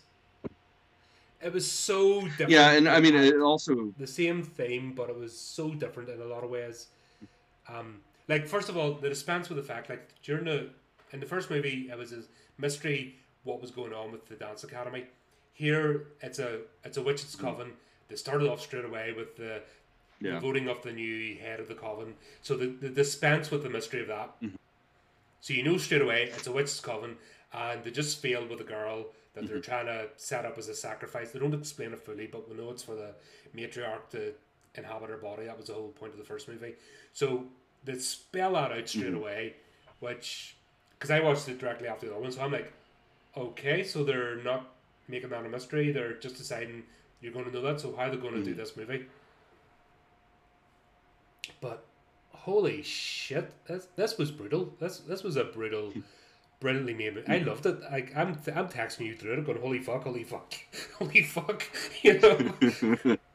Yeah, fuck. I'm thinking you're texting me like you had finished it, and I'm just like, oh, just you wait. Yeah, no, I'm still God, watching it. Going, yeah, I couldn't keep it in. I'm like, holy shit, this is amazing. like I've only got one complaint about this movie, and that's Dakota Johnson. Like they should not have cast her. I understand why they did because at that point in time she's a relatively big name, but anytime that she's acting versus dancing and shit, it's just so awful. Like she is not a good actor at all. I think the only thing that saves her performance is the fact that everybody else around her is phenomenal, Oh, I especially have a Tilda thing about Tilda Swinton. Swinton. What Uh, we did. Yeah, I'm a big that's why fan of I'm her as surprised I didn't well. watch this movie because she was in. Maybe I didn't realize. I don't know. For some reason, it just skipped my radar. Yeah, for me it was one that I kept like, okay, yeah, we're gonna go this weekend, and then something would come up. And then, ironically enough, the weekend that I went and saw Goblin perform the first Suspiria, that was the last weekend that it was in theaters. So I ended up just completely missing it until it came out on Amazon. Yeah, right. We'll have to talk about that first dance scene. Like when I understand, like from the start, that the dance isn't a dance; it's a ritual, and why they're perfecting it is because they're fucking summoning demons. They're summoning magical power, and that's why it has to be not misstepped. And it's actually to perform the ritual. And we'll see how we get the payoff. But Olga, when she tries to run away, That's so holy good. shit, that was brutal. That is the first time in a long time I've actually cringed while watching the scene. Oh yeah. Well, and the best part is too, like Mm-hmm. she's still alive. Like she doesn't die from that shit, and that's like the most gruesome part when everything's said and done, and the witches go to She's like, carry her off. Like it's just like, holy yeah, she's fuck, still she's still choking. Going, alive. God damn. I was like, oh fuck. That was just the icing on the cake, and then they're just treating her as Oh if yeah. she's been spanked for being a naughty girl. You know what I mean?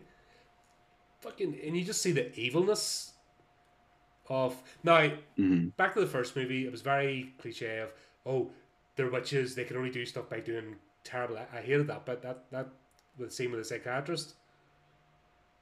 I think they did the psychiatrist better here. Because the first one, he just openly Oh yeah, starts talking about definitely. a patient's file. Like, you don't do that shit. Even back then, you don't do that Yeah. shit. No, patient doctor confidentiality, and he just talks to this random girl. That took me away from the first movie. It ruined it. But the way they've portrayed the psychiatrist here is amazing. Like, really, really built his character. Hmm. But yeah, that first scene and just that was it. I was hooked after that, and I think I texted you while that was happening, going, "Holy good fuck, Yeah, I'm in, I'm all in with this." yeah, it was great, and it just like it never really slows down either. I mean, there's a lot of talking, a lot of just building the world, but like that, it keeps that pace so very well, and especially for a movie that's over 2 hours long, like that's pretty goddamn Yeah, because I was impressive. there, I was invested the whole way through it, and that's saying a lot. Because Hmm. normally, like there's movies I skip because I get bored. That I get something that's what I mean, it just too much Hmm. of the monologue and just not going anywhere. This kept the tension, and here was the indicator of how this is ramping up. That witch who was the empath, the one with the glasses. So she's an empath, Hmm. and then she is feeling the pain that they're inflicting. So you see it in Hmm. that first scene that she's actually cramming the girl and feeling what she's going through. That was powerful, but Hmm. as this ramps up and you see her actually getting more and more affected by what they're actually doing, that something wrong is about to happen, that sense of wrongness is played throughout this whole movie, and uh, Hmm. you feel it as you go along. And the actual sexual undertones, I have to say, they played the sexual undertones really well without being overt. Like, Hmm. it's a sexual movie, but it's not sexualized, if that's a good way to describe it. Yeah, yeah, definitely. Well, I mean, I mean, it's one of the most powerful rituals there is, so it makes sense that they would kind of just barely touch on that and keep that as like the undercurrent. And I mean, it all balances out when you get to Oh, that God, final yeah. scene, like the final ritual. Yeah, you see what it's all been leading up to. Trying to think what else. There was a Hmm. yeah, the second dance scene where they're trying to get her to jump, and you know, you know something more is going on than just a dance. You know, Hmm. this isn't just a dance performance. And I forgot to look them Hmm. up, but I was confused when we are talking about the terrorist organization, the RAF, because I'm thinking Royal Air Force. And I'm like, hold Hmm. on, this is the 70s, so there wouldn't have been RAF prisoners. Then I realised is this terrorist group, which I can't remember. And that plane incident was Hmm. actually one of the defining things of the Cold War. In fact, it wasn't just German special forces; British special forces were involved in taking that plane as well. Hmm. Uh, Yeah, the that's whole one aspect I really loved is they pulled in like real world shit to yeah, because this. the 80s in Europe and Britain were a dark time. You know what I mean? This was a sorry. Ah, this was on the brink of nuclear war, or there was Hmm. East Germany, West Germany. You know what I mean? The wall hadn't come down yet, so this is prior 1989. Um, Hmm. they were always talking that if the Russian tanks, the USSR, came across the border, each soldier had about 7 minutes to live in the first wave that was based in or West Germany. So they were Hmm. saying that if they rolled the tanks over the border, West Germany was getting taken, like, and each soldier had like a 7 minute life expectancy. That's how grim, and that wasn't even the threat of Fuck. nuclear war as well. This was just the land battle they're talking about was going to be that intense. So there Hmm. were dark times, and I think they did better with the rain in the background. So they used the rain in the first one, but once again, I think it's just purely down to the sound. I think if they actually remastered the sound, you would have a completely different movie. But Hmm. using the rain in both of them as the backdrop, miserable, was just brilliant. You know, it worked. Given the Hmm. tone of the movie. I'm trying to think what happened next when the what was the next major sort of event. Well, everything else, I mean, it was just sort of exploring more of the shit that was brought up from the beginning, because it's essentially it's two different stories. It's well, I guess three, because you got the psychologist's exploration of why he keeps having patients go missing and discovering the coven and trying to do something about it. There's the story of the witches trying to create a new vessel for one of the three mothers. Well, one of the Yeah, one of she the wasn't one of the three sisters, mothers. but she's so cocky Yeah. that she calls herself a mother. Which the end of the movie that reveal is pretty fucking powerful. And then I forget what her name is in the movie, but Dakota Johnson's exploration into the dance studio and realizing what her place actually is. So it's a great blend of those three stories, but bouncing around in a way that it feels right and it flows Yeah, really the well. next most powerful scene, dinner table. The witches are sitting at the dinner table, and the witch with the glasses, the empath, I forget her name. That's where you know the wrongness because this she is channeling all of this, and it kind of shows a bit of short sightedness, and we're starting to see the downfall of this coven because of their short sightedness. They should know if these are magic users and they know that her powers is empathic and she channels things, they should be listening to her. You know what I mean? She should be like the divining rod that Mm-hmm. gauges what's happening. So if she was picking up Mm-hmm. wrongness, because it's not her internal, she's picking this up external and it's being projected. She's projecting. So if she Mm-hmm. got to the point, and basically what she does, she just stands up, takes a kitchen knife, plunges it into her neck about 3 times. So good.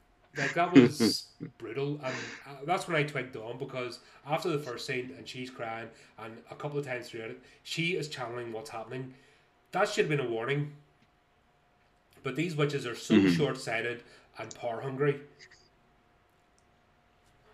Well, and I mean, it's even discussed like throughout the film. Like anytime it's just the head witches discussing what's to come, like there is a constant argument of whether they should be doing what they're doing or not, and whether they like even just down to what they're calling the sister, like oh she's not a mother, we shouldn't call her a mother. No, that's Mm-hmm. what she wants to be called. Like they just there's no No, there's agreeing a with any of conflict and them. strife, They're just a desperation involved with them. and I don't even. I think it's impatience because I don't want to skip ahead too much in the story, but you can guess it's not a desperation that something's going to end if they don't do it. It's an impatience, and I want it now. And Tilda Swinton's character is like, Hmm. no, we have to wait. Something went wrong the first time. We can't make that mistake again. She's more of a scientist than a scientific witch. Is that a thing? It There is we now. go. But she's like, hold on, this didn't work the first time. We need to figure out what went wrong, fix it before we try again. And they're not bothered. They're Hmm. not bothered about the girls. Let's make this clear. They're not empathic. The girls are just vessels and tools. I mean, these are not nice people. None of them are. There's no good witches in this. This is an evil fucking. Don't give a shit about you, Colin. If you're not one of us, you're just meat. You know what I mean? Hmm. Yeah, and they're so nonchalant about it. Like that one, like we were talking about the jumping scene earlier. Um, she's not jumping the way that she needs to, so the one that's the expert jumper, um, Tilda just takes her powers. She ends up having a seizure and shit. Now the shit Yeah. actor can finally jump. That was Yeah, they do what they need to do to achieve their goals. yeah. They're just they don't care uh, who dies, lives in pain. Mm-hmm. Next kind of scene is when Frank, what do you call it? The girl discovers the other the missing girls. She goes into the corridors. She follows the footsteps. So the take up scene from the original movie where instead of being the main character, it's this one who counts the Mm-hmm. footsteps, and traces where they go into the studio to find the secret passage. That was Mm-hmm. horrific. That whole layout and these Mm-hmm. twisted bodies and uh, Yeah, that was that was pure brilliant. horror. I love that. And she's trying to help her friend even though she's mangled and she's you know what I mean. So we last saw her curled up in that ball, Olga, and then they've straightened her out and left her on a bench and she's a servant now or something. Hmm. You know what I mean? It's fucking Yeah. brutal. Like you don't piss these witches off. That's basically the message here. Like you don't even get to just die. They will Hmm. just ruin you. and even when they're Oh yeah. finished, it's not released. Yeah, and that's all. Yeah, that's their wish at Mm-hmm. the end is to die. Like, so it's just beyond miserable. But yeah, that was it. And then the dance. We see the ritual happen again. The dance, and her bone just snapping when she tries to escape, and Mm-hmm. then Yeah. fuck, this is just pure evil. Like I haven't talked about pure evil in a movie before because normally it's just slapstick, but this is pure evil. They heal her bone. Mm-hmm. They put her in a fucking trance, and then they send her back up to the dance floor to join in. After she's just seen Mm-hmm. everything that's happened, like that is just fucking brutal. Like the psychologist, Mm-hmm. the mind games being played here. That's let's keep it simple because it's me. The mind games these witches play on their fucking victims or anybody that goes against them, that they will torture you mentally as well as physically, Mm-hmm. is brutal. So they fucking put her in a trance, send her back up to complete the ritual, and then Mm-hmm. Dakota's character, I can't remember, it's Manning, isn't it? The American Manning. Yeah, shit, I don't Manning remember. was, I yeah, because it was honestly, the I same fucking name throughout suck both of with them. names. Manning, I think. Something Manning, which I can't remember. Helen Manning or something. But her character, she goes off Mm-hmm. script and does something different. Breaks the spell, because what I was getting the impression of is they were going to perform this ritual. The audience were actually sacrificial lambs. Did I pick that up wrong?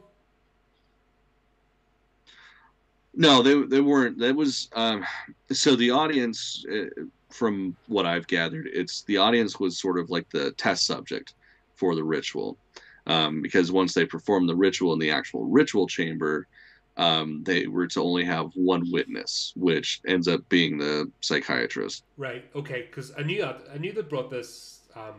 The audience was in not for good intention, and it wasn't for funding. Because I was thinking, because it was such a small Mm-hmm. group, and it wasn't high society. So these were Mm-hmm. just ordinary people. Like, even though a psychiatrist, but 1980s or late 70s. Sorry, this started in 77. So late 70s, like things were not. People were not rich. Like, this is still throwbacks Mm-hmm. after the Second World War, and there's so many references to it. Europe was broke. Mm-hmm. You know what I mean? Broken mentally, financially, emotionally, as a culture. You know what I mean? Just times were not nice, and that whole Mm-hmm. thing was brought across. So they were not inviting in high society. So these were not funders. So they weren't performing this dance just to get money. That was obvious when you see the people that were being brought in. So you knew something gnarly was going to happen to them if this was completed Mm-hmm. in front of them. You know what I mean? They were not walking out of that dance studio alive or unchanged. Was I picking that up right? Yeah, and then the That's main about right. character, I think when she sees her friend, that's what it is. She sees her friend joining in, Mm-hmm. and then she changes the script. And then Mm-hmm. you see her leg re-breaks again, she falls down, and then that cuts it off. So whatever was meant to happen, Yeah, and everybody goes and the rushing witches are out. like, "Don't any of you leave. Sit in your seats. We're not finished with you yet." You know that they were not. They were sacrificial lambs to the slaughter. They were not there to be fucking entertained. Do you know what I mean? And that was Mm-hmm. obvious. Yeah, I can see And that. then we get up to the last scene. Isn't that what we start working towards after that? Yeah, yeah. Right after that, pretty much is the finale. The doctor, yes, the doctor tries to escape, It's the and they yeah he bring him get. back. That's what it is. Mhm. Well, and they bring him back in the most gut wrenching way. Like, the whole thing is he missed his wife, like when they were running from, during the war and all that shit, and they got split up. So the rest of his life, he's essentially trying to find her and holding on to hope. And one of the witches, you know, glamours him basically into thinking he found his wife, and his supposed wife leads him back to the school where they capture him and, transport him into the ritual chamber. And that whole scene, that shit was just Oh yeah, rough as fuck. As soon as you realize, he turns around and wait, shit, he's all alone. Where's his wife? And then they and jump out and actual grab him. cackling witches. Like, I haven't seen this from Roald Yeah, Dahl. You straight know what I up. mean? The last time I've seen actual proper cackling witches was Roald Dahl. I haven't seen the remake. I've seen the first one. Yeah, I I don't don't like Anne care to see Hathaway. it. She's like a wooden plank, so she's not gonna entice me to watch. But the first one, you know, I mean, no Yeah. doubt, that's the first time I've seen cackling witches. Or when Terry Pratchett mentions in his books, he talks about when a witch starts cackling means Mhm. she's losing her mind. But in this movie, and Mhm. they actually don't do it cheesily. It's cackling. No, it's Yeah, fitting. It's these are expected. witches. These are your stereotypical. You know what I mean? If all I had to do was have green skin, they were witches. You know what I mean? There was Yeah. no messing about. None of this arty farty, flory stuff that they try to bring in now, like the fucking TV shows. Like I tried to watch that series, The Chilling Adventures of Sabrina.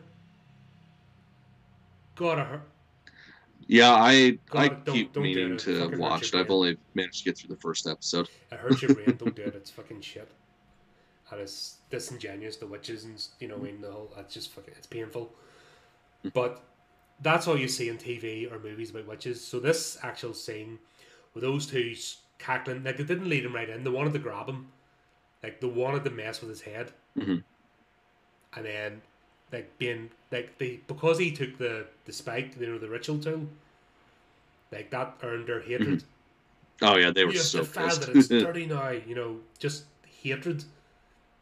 So that's why they're not making it. Like they could have led him in a dream and had him completely unaware till the last minute, but no, they wanted to mess with him, and then it Hmm. leads into the chamber where holy shit, that just.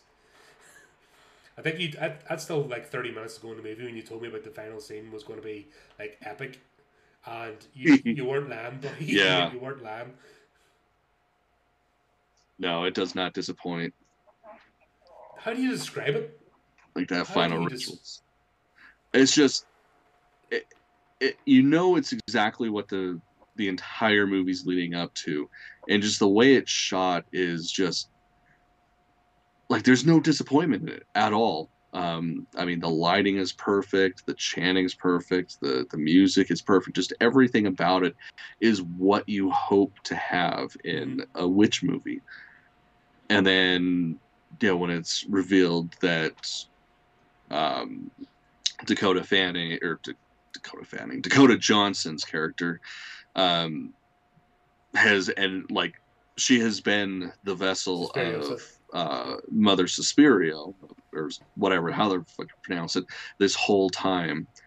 It's just crazy because that's when the slaughter begins. Because the one sister is there to get a new vessel, and when Dakota's asking around, well, who put you in this position? Who gave you this power? She's like, oh, it was Mother Suspiria. And she's like, oh, that's funny because I am. And then just Yep. slaughter. Just everybody's dying. All the witches that were voting for that particular sister to be, reborn essentially, their Yep. fucking heads And just that explode. was And it's just like, it guys, plays it's from the very everywhere. opening scene, or you hear the votes, and Hmm. it was really good interplay with the politics. Because even Tilda Swinton's character was even right at that moment where you know yourself, you step in the ritual chamber, you're meant to fucking forget everything. Hmm. You go in the ritual chamber and it's go Hmm. time. It's not you don't think or debate things or whatever else. They're still debating in the ritual chamber, which is a big fucking no no. And then Yeah. yeah, that other matron, is it? The other sister who wants the vessel, she has a baby's arm on her Hmm. like attached. Did you notice that? Yeah, it's Oh, all over. like what the All hell was over that her about? body. There's a story in that by itself. You know, in these. Mhm. Well, and I think that comes from like the other girls that were in the hidden passageways. Like she's essentially living off of them, so she's almost becoming them in order to stay alive.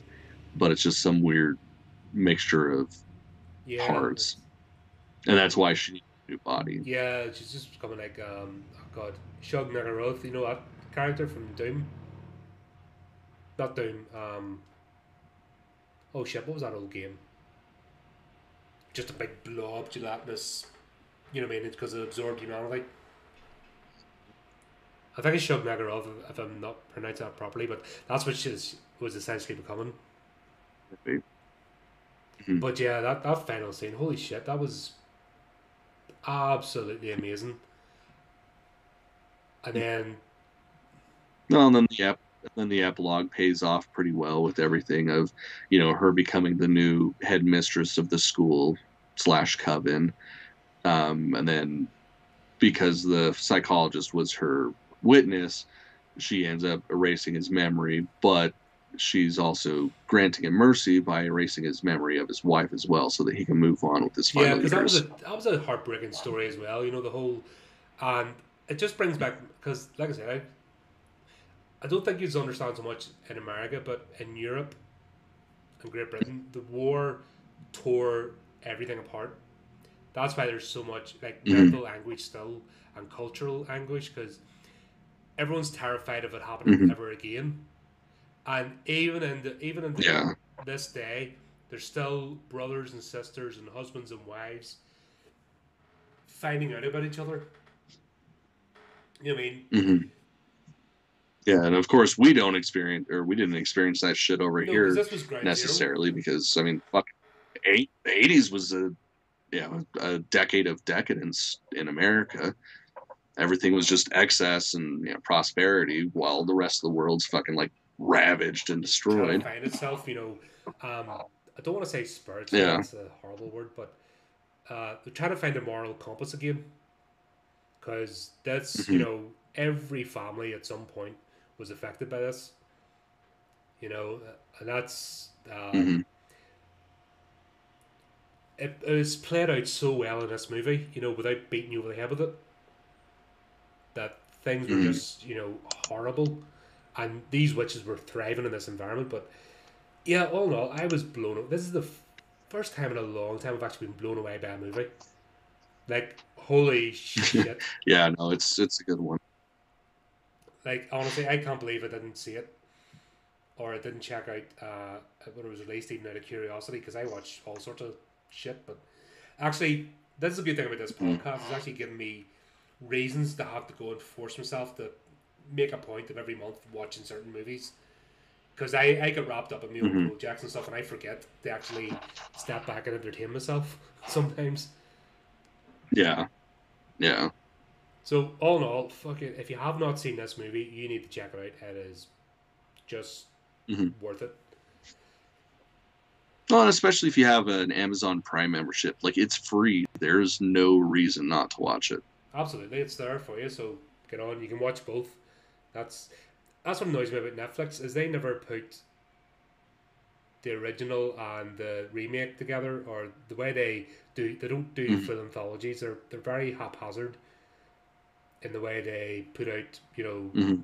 classic shows from the 80s. And that's where I'm a bit disappointed with Shutter as well, because I thought Shutter would I would have all the classics, but obviously because of studios and contracts and etc., they don't have the range of the old stuff I thought they would have. So it's Hmm. difficult. It's kind of navigating your way through all these streaming services to find the right mix to get what you want. And Hmm.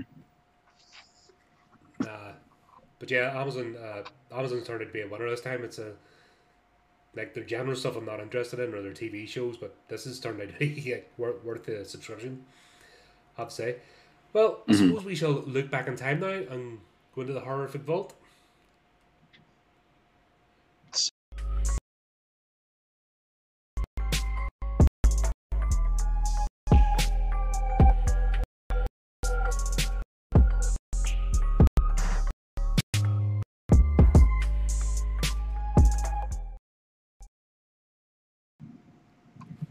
And there we go. I'm getting better with these transitions. It's a bit ropey, but I like the way they're working. They're quite cool. So first thing we looked at was the Curse of Frankenstein.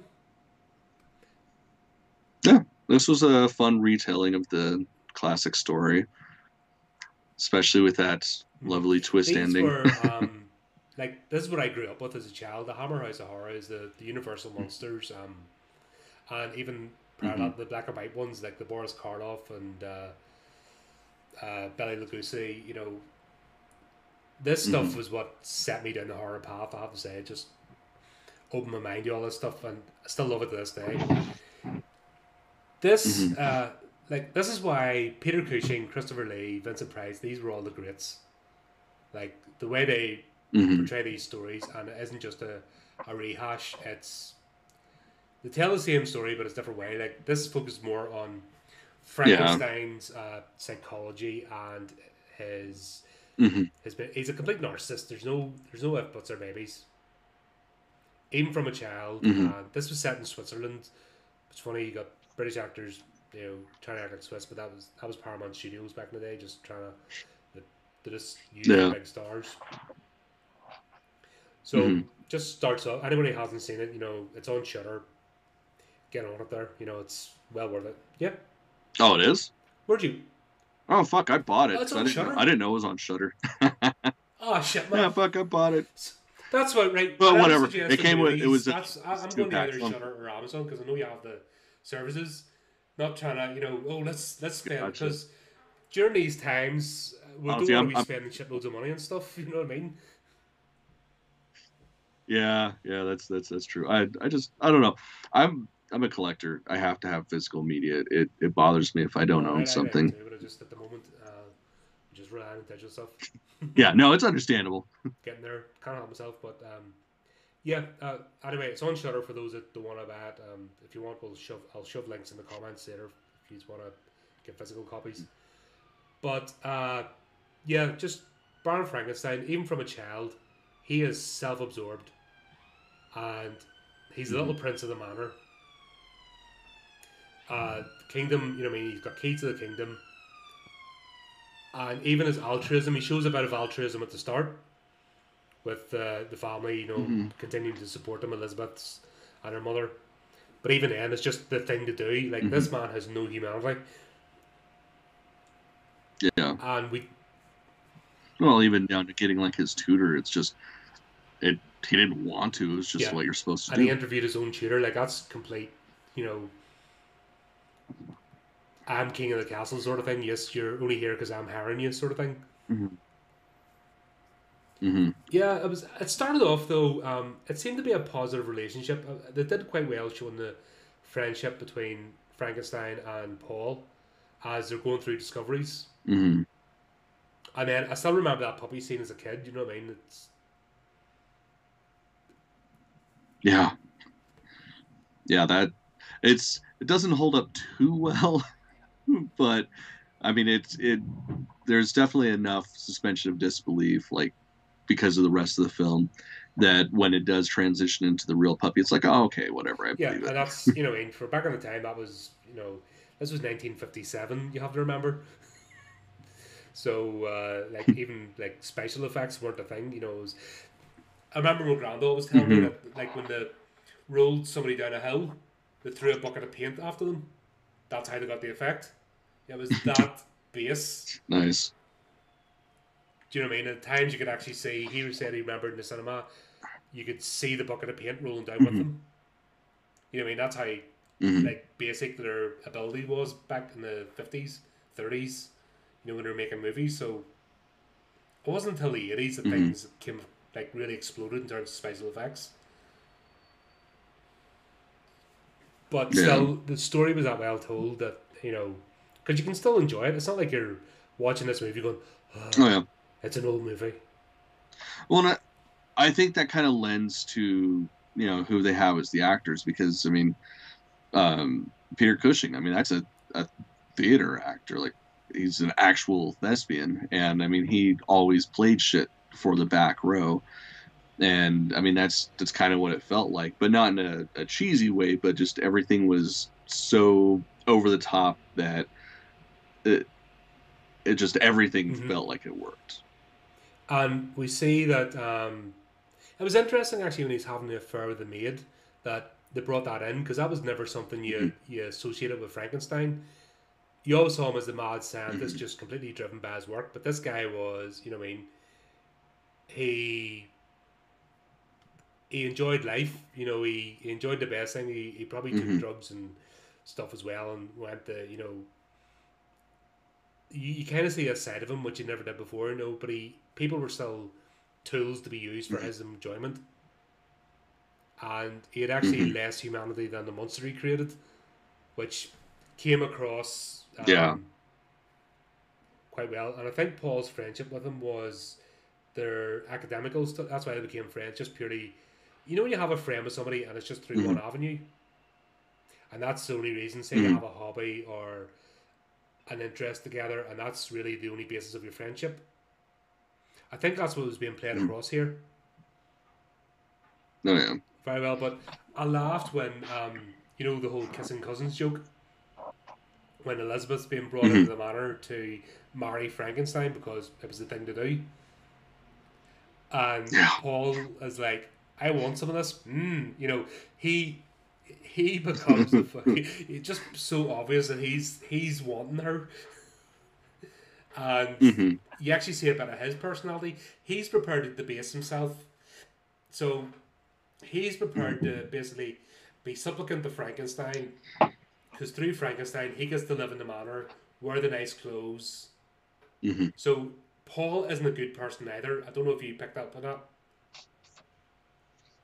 Oh yeah, no, he's a piece of shit with his own self-interest. Definitely, he tries to be the moral guideline when Frankenstein's going too far, but he was with him right up until that point. Do you know what I mean? So, well, no, never left either, too. Like towards the very end, yeah, like right at the end of the fucking movie. So this guy, these are not nice people, and I think the movie does really well portraying that. It's a character-driven movie, if that makes sense. This isn't a horror special effects. This is a character-driven movie, and it's more about, and this is what I'm talking about, subtle messages that aren't beating you over the head. This is about the state of humanity and narcissism. I mean, you're so self-absorbed that if you don't check yourself or have an external source check it, you go to ruin. So this was an interesting journey. Fuck it, once again, Christopher Lee, what can I say about that man? Like, he is not a Hollywood star in the sense of, if he's in a movie, he has to be the lead actor or he has to be in charge of every scene. Yeah, we get him pretty sparingly, but when we do get him, like, he's a great iteration of that monster. Yep, and the patheticness, like he did it in The Mummy as well. Like he outacts everybody in the room, dressed in bandages, not speaking. Here he doesn't even speak, and he's being treated like a dog, even worse than a dog. And that whole scene where he's saying, "Come here," you know, and he's putting food in like a dog dish for him, and that whole scene, he outacts everybody in the freaking room with that. You know, the himself in front of the other characters as his, you know, as a creature. That's the sign of a great actor, and he's sorely missed because he is who we need in Hollywood today. You know, I don't think I'll ever see the likes of these guys again. No, fuck no. I mean, that dude was just a god among men. I mean, one of the last things he did was he put out a fucking metal album on his birthday before he died because he's like, why not? Yeah. Yeah, 91st birthday, he puts out a fucking metal album. Not even his first either. That's the thing. And it's just like, of course he would. Yeah, why the fuck not? Just, I know we're going off on tangents here, but this is such a brilliant episode in terms of the shit we decided to watch, because holy shit, but the last time when he disappeared from the screen for a while, the next time I saw him was Sleepy Hollow. No, Tim Burton's recreation where he plays the judge. And I went to the cinema to see it, and I'm like, holy shit, it's Christopher Lee. Holy shit, he's still scary. Holy shit, you know. I didn't care about the rest of the movie, just Christopher Lee appearing on screen again, and I'm just like, holy shit, holy shit, holy shit. He's back acting again, he's going to make more movies, and then Lord of the Rings happened. And then it's like, oh my god. Yeah, that was... This man's a legend. Sorry, I just had to go there for a bit, because these guys, like the trio of horror, you know, Vincent Price, Peter Cushing, Christopher Lee, they always played off each other and acted, and sometimes two of them in a movie, and then I can't remember what was one. There's like only been one or two movies all three of them have been in. Yeah, and I for the life of me, I can't think of what they are right now. But very rarely. But these guys were masters at their craft, and they told the whole, you know, I mean, the whole story. And Christopher Lee is a creature, you know. He didn't do very much in it, but fuck, he ruled. You know, when he was in the scenes, he ruled. And Peter Cushing as well. Yeah, what little parts he was in, it was definitely memorable. Yeah, brilliant. And he was still even secondary to the main plot, which turned out to be Peter Cushing's Frankenstein's self destruction and Paul's fucking being another sneaky fucker. You know, of he wants a girl and he doesn't mind getting his fucking long time friend and student. Yeah, he was definitely a master manipulator. Like that final scene was just like, you fucker. You thought you were playing him, but he was playing you. I hope people, anyone who watch this movie, twigs on that this guy Paul is a fucking leech. He, you know, what I mean, and it's actually his story as much as Frankenstein's. Oh yeah. Well, especially with that ending, that's when you realize that it was very much a 2-part story. And he's just going, I don't know what you're talking about. What are you talking about? What thing? You know, and he's almost smirking at him in this. It's almost like he came to the cell to gloat. Oh yeah, that's exactly how I You know, saw I mean, it. he came to the cell to gloat, but also to pretend to be, because he wants Elizabeth. He brought her with him, but he wouldn't let her go in, and he's almost playing as if, well, I tried, but he's too far gone. Like that was brutal. Like that whole level of acting and the storytelling was brutal. Like there was no if buts or maybes about it. That story alone. Never mind even Frankenstein's monster. It was about betrayal and so much more than just a horror movie or a monster movie. If that makes sense. Yeah. I think that's why. I mean, when I look back at these, that's why I'm so critical now, and it takes so much to get me invested because this is what I grew up on. And seeing that level of acting and storytelling and subtle tones, I look for that because you'd think would get better. You'd think the technology would help remove the burden of the practical effects and having to set up scenes, and then directors could concentrate on storytelling. But it's not happening, which is a shame. Except, well, part of the problem with that though is, I mean, like with budgets shrinking so damn much, like you go from having something like this that they very easily could have had 40, 50, 60 days to shoot and had at least as much time to rehearse and all that shit. Whereas, one of my favorite films the last few years, it was shot in 11 days with zero time for rehearsal, but yet they have all the technology to potentially make something gorgeous. It's kind of a hard trade-off. I think because it's more like it's become an industry now. It's off the factory floor. It's not an art, and that's. Well, I mean that's exactly what it is. It's a product. There's no more art to it because to limit shooting schedules to that much time, it's like you're not even allowing a movie to be made. You're just trying to pump out something. Yeah, and that's why I think there's always going to be like the popcorn flicks, and that's why everything's become so bland and generic because they're not even trying anymore, which is sad. So it's good. Like we've got some really good shows in this. I mean, that Blood Vessel was the first in a long time something new being made that actually has a bit of heart to it. Suspiria is a fucking first in a long time that we've actually been riveted by a movie and actually enthralled. That's rare now, which is sad.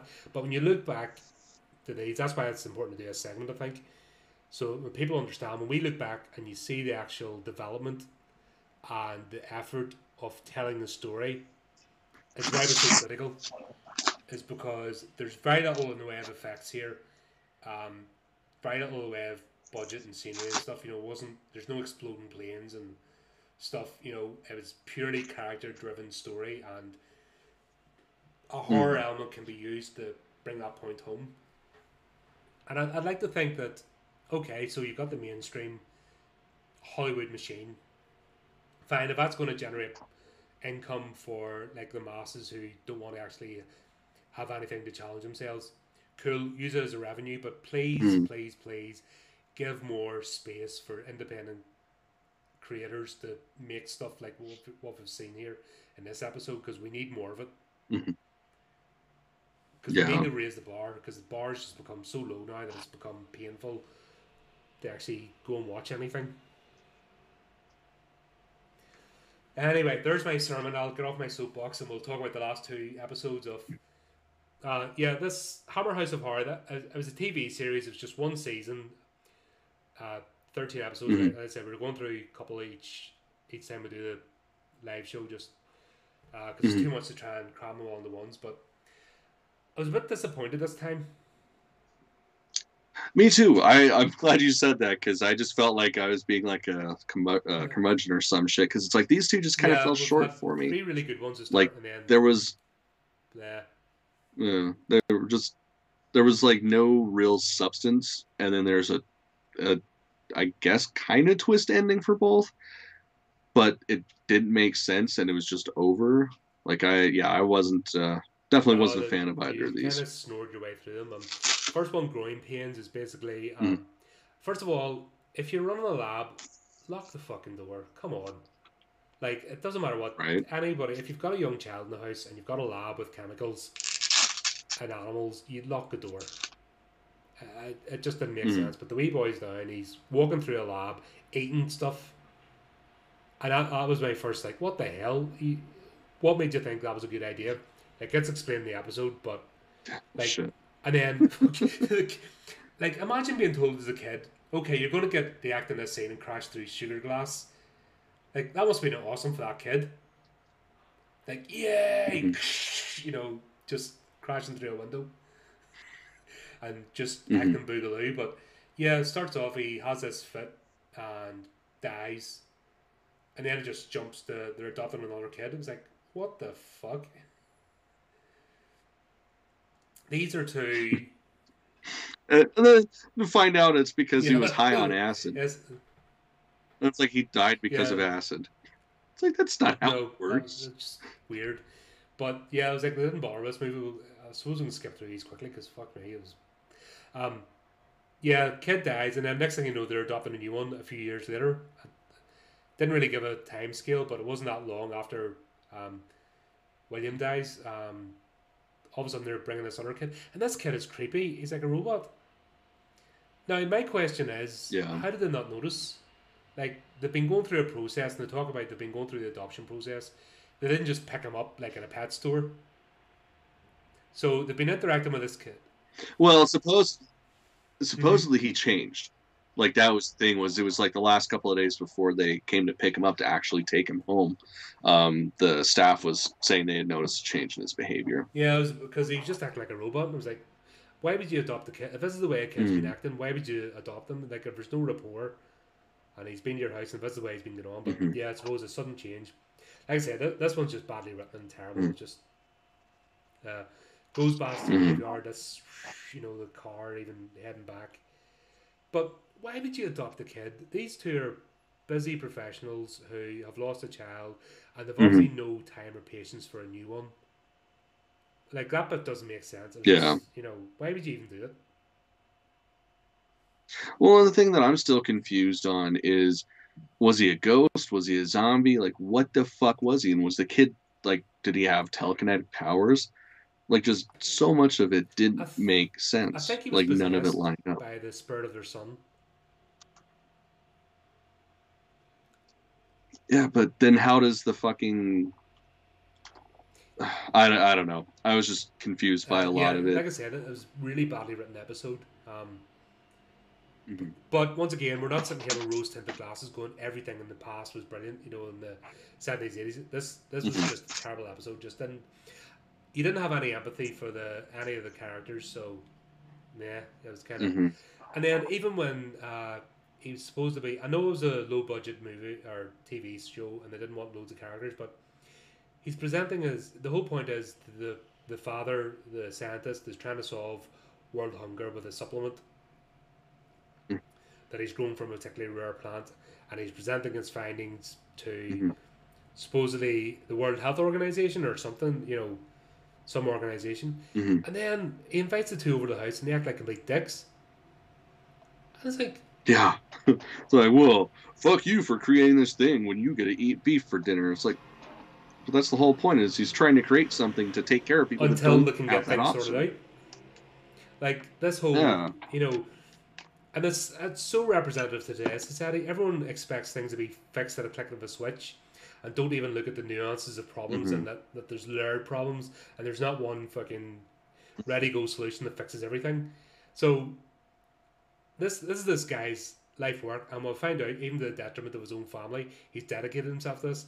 And then these two, well, it was Noengi, the African guy, just pisses all over his parade as if he's the worst fucking person on the planet. And this guy's well dressed. No, I mean, Yeah. these two are well dressed, well fed, fucking rich people.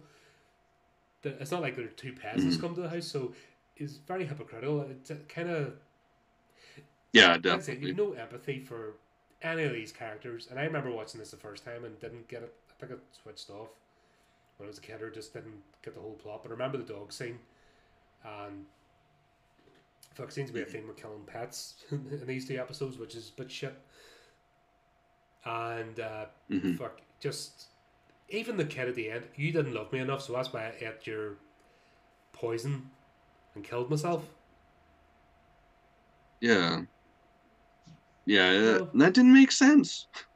but Like, the at mother all. loved him, so if he had love from the mother and understood the father was a busy man, like I said, the whole thing just Yeah, it wasn't. Yeah, no, it was not that it good. wasn't worth it. This is where I was disappointed, and then fuck, we can't even go into the plot because there wasn't much of a plot. It was just fucking No, that was jumbled the together story. mess. Boy kills himself because Daddy doesn't love him, and then he decides he's going to kill Daddy in the afterlife and ruin his life's work in a weird way Hmm. because he doesn't even kill him. He makes him disappear into a grave, and the head's oh fuck yeah. And then Hmm. the mother becomes a psycho, and then takes the new kid, and they go to live happily ever after. Just fucking weird. Hmm. Anyway, that I was glad it was over. I was Yeah. like, I was disappointing. Then the next one, the house that Bled Hmm. red. Um, Yeah, that one. It was another one that didn't no, make any fucking sense. like this is my whole thing about ghost stories. I always ask, are ghosts fucking retarded? Is it only retarded people become ghosts that can't communicate with no community? Because half the ghost Probably. stories in the world can be solved with a bit of communication, I think. And it just, I was like, going, Hmm. what the hell is this? So, first of all, husband kills the wife. Turns out, years later, family move into the house, and we get this whole thing of, oh, it's so cheap. So we know that he obviously got caught or came out in the news. They know it's a murder house. Hmm. That is, I didn't know who that Hmm. was. Was he an estate agent? Was he a? Because bank manager. Have you ever known a bank manager to come to the house with you that you're about to buy? Yeah, no, and to stick Yeah, around as long as he did too. Like, we kept seeing him in this show. Like, I was very unclear as to yeah. There what was the something fuck he creepy about was. him anyway, but still, it didn't make sense. Hmm. But this isn't normal. You know what I mean? You know it's not a normal family because he tries to get Jiggy on, and she like, no, Hmm. you promised her, as if it was something deeper going on, but it wasn't. Then shit starts happening in the Hmm. house, and it just gets dumb. They tell him about the story. You know, the neighbors tell him about the story, and that's why. Hmm. And then the spirit, but he was caught. Her body was removed, so she's not attached to the house. And he was brought to justice, so there's no reason for her to haunt the house because of Hmm. justice or her body not being found. There was no reason for the hauntings. It was funny Hmm. though. I have to say though, the whole kinky staring out the window looking at her baby sort of thing was funny. He's like, Yeah, oh, come that on, was pretty let fucking me see funny. this, and then he's getting riled up and she's getting riled up, watching neighbors, like the whole voyeurism, fucking, and then Yeah. I was expecting this to be like a fucking swingers club or something. The way they were laying it, and then this Hmm. guy, I thought he was having a gay affair with the estate agent when he met him in the bar. Like it was just fucking, I Hmm. don't know where this was going. Yeah, I don't Yeah, think I they think did they either. must have just been like, fuck it, let's just throw some tits in and fucking do this. And throw this creepy guy Yeah. in and just fucking.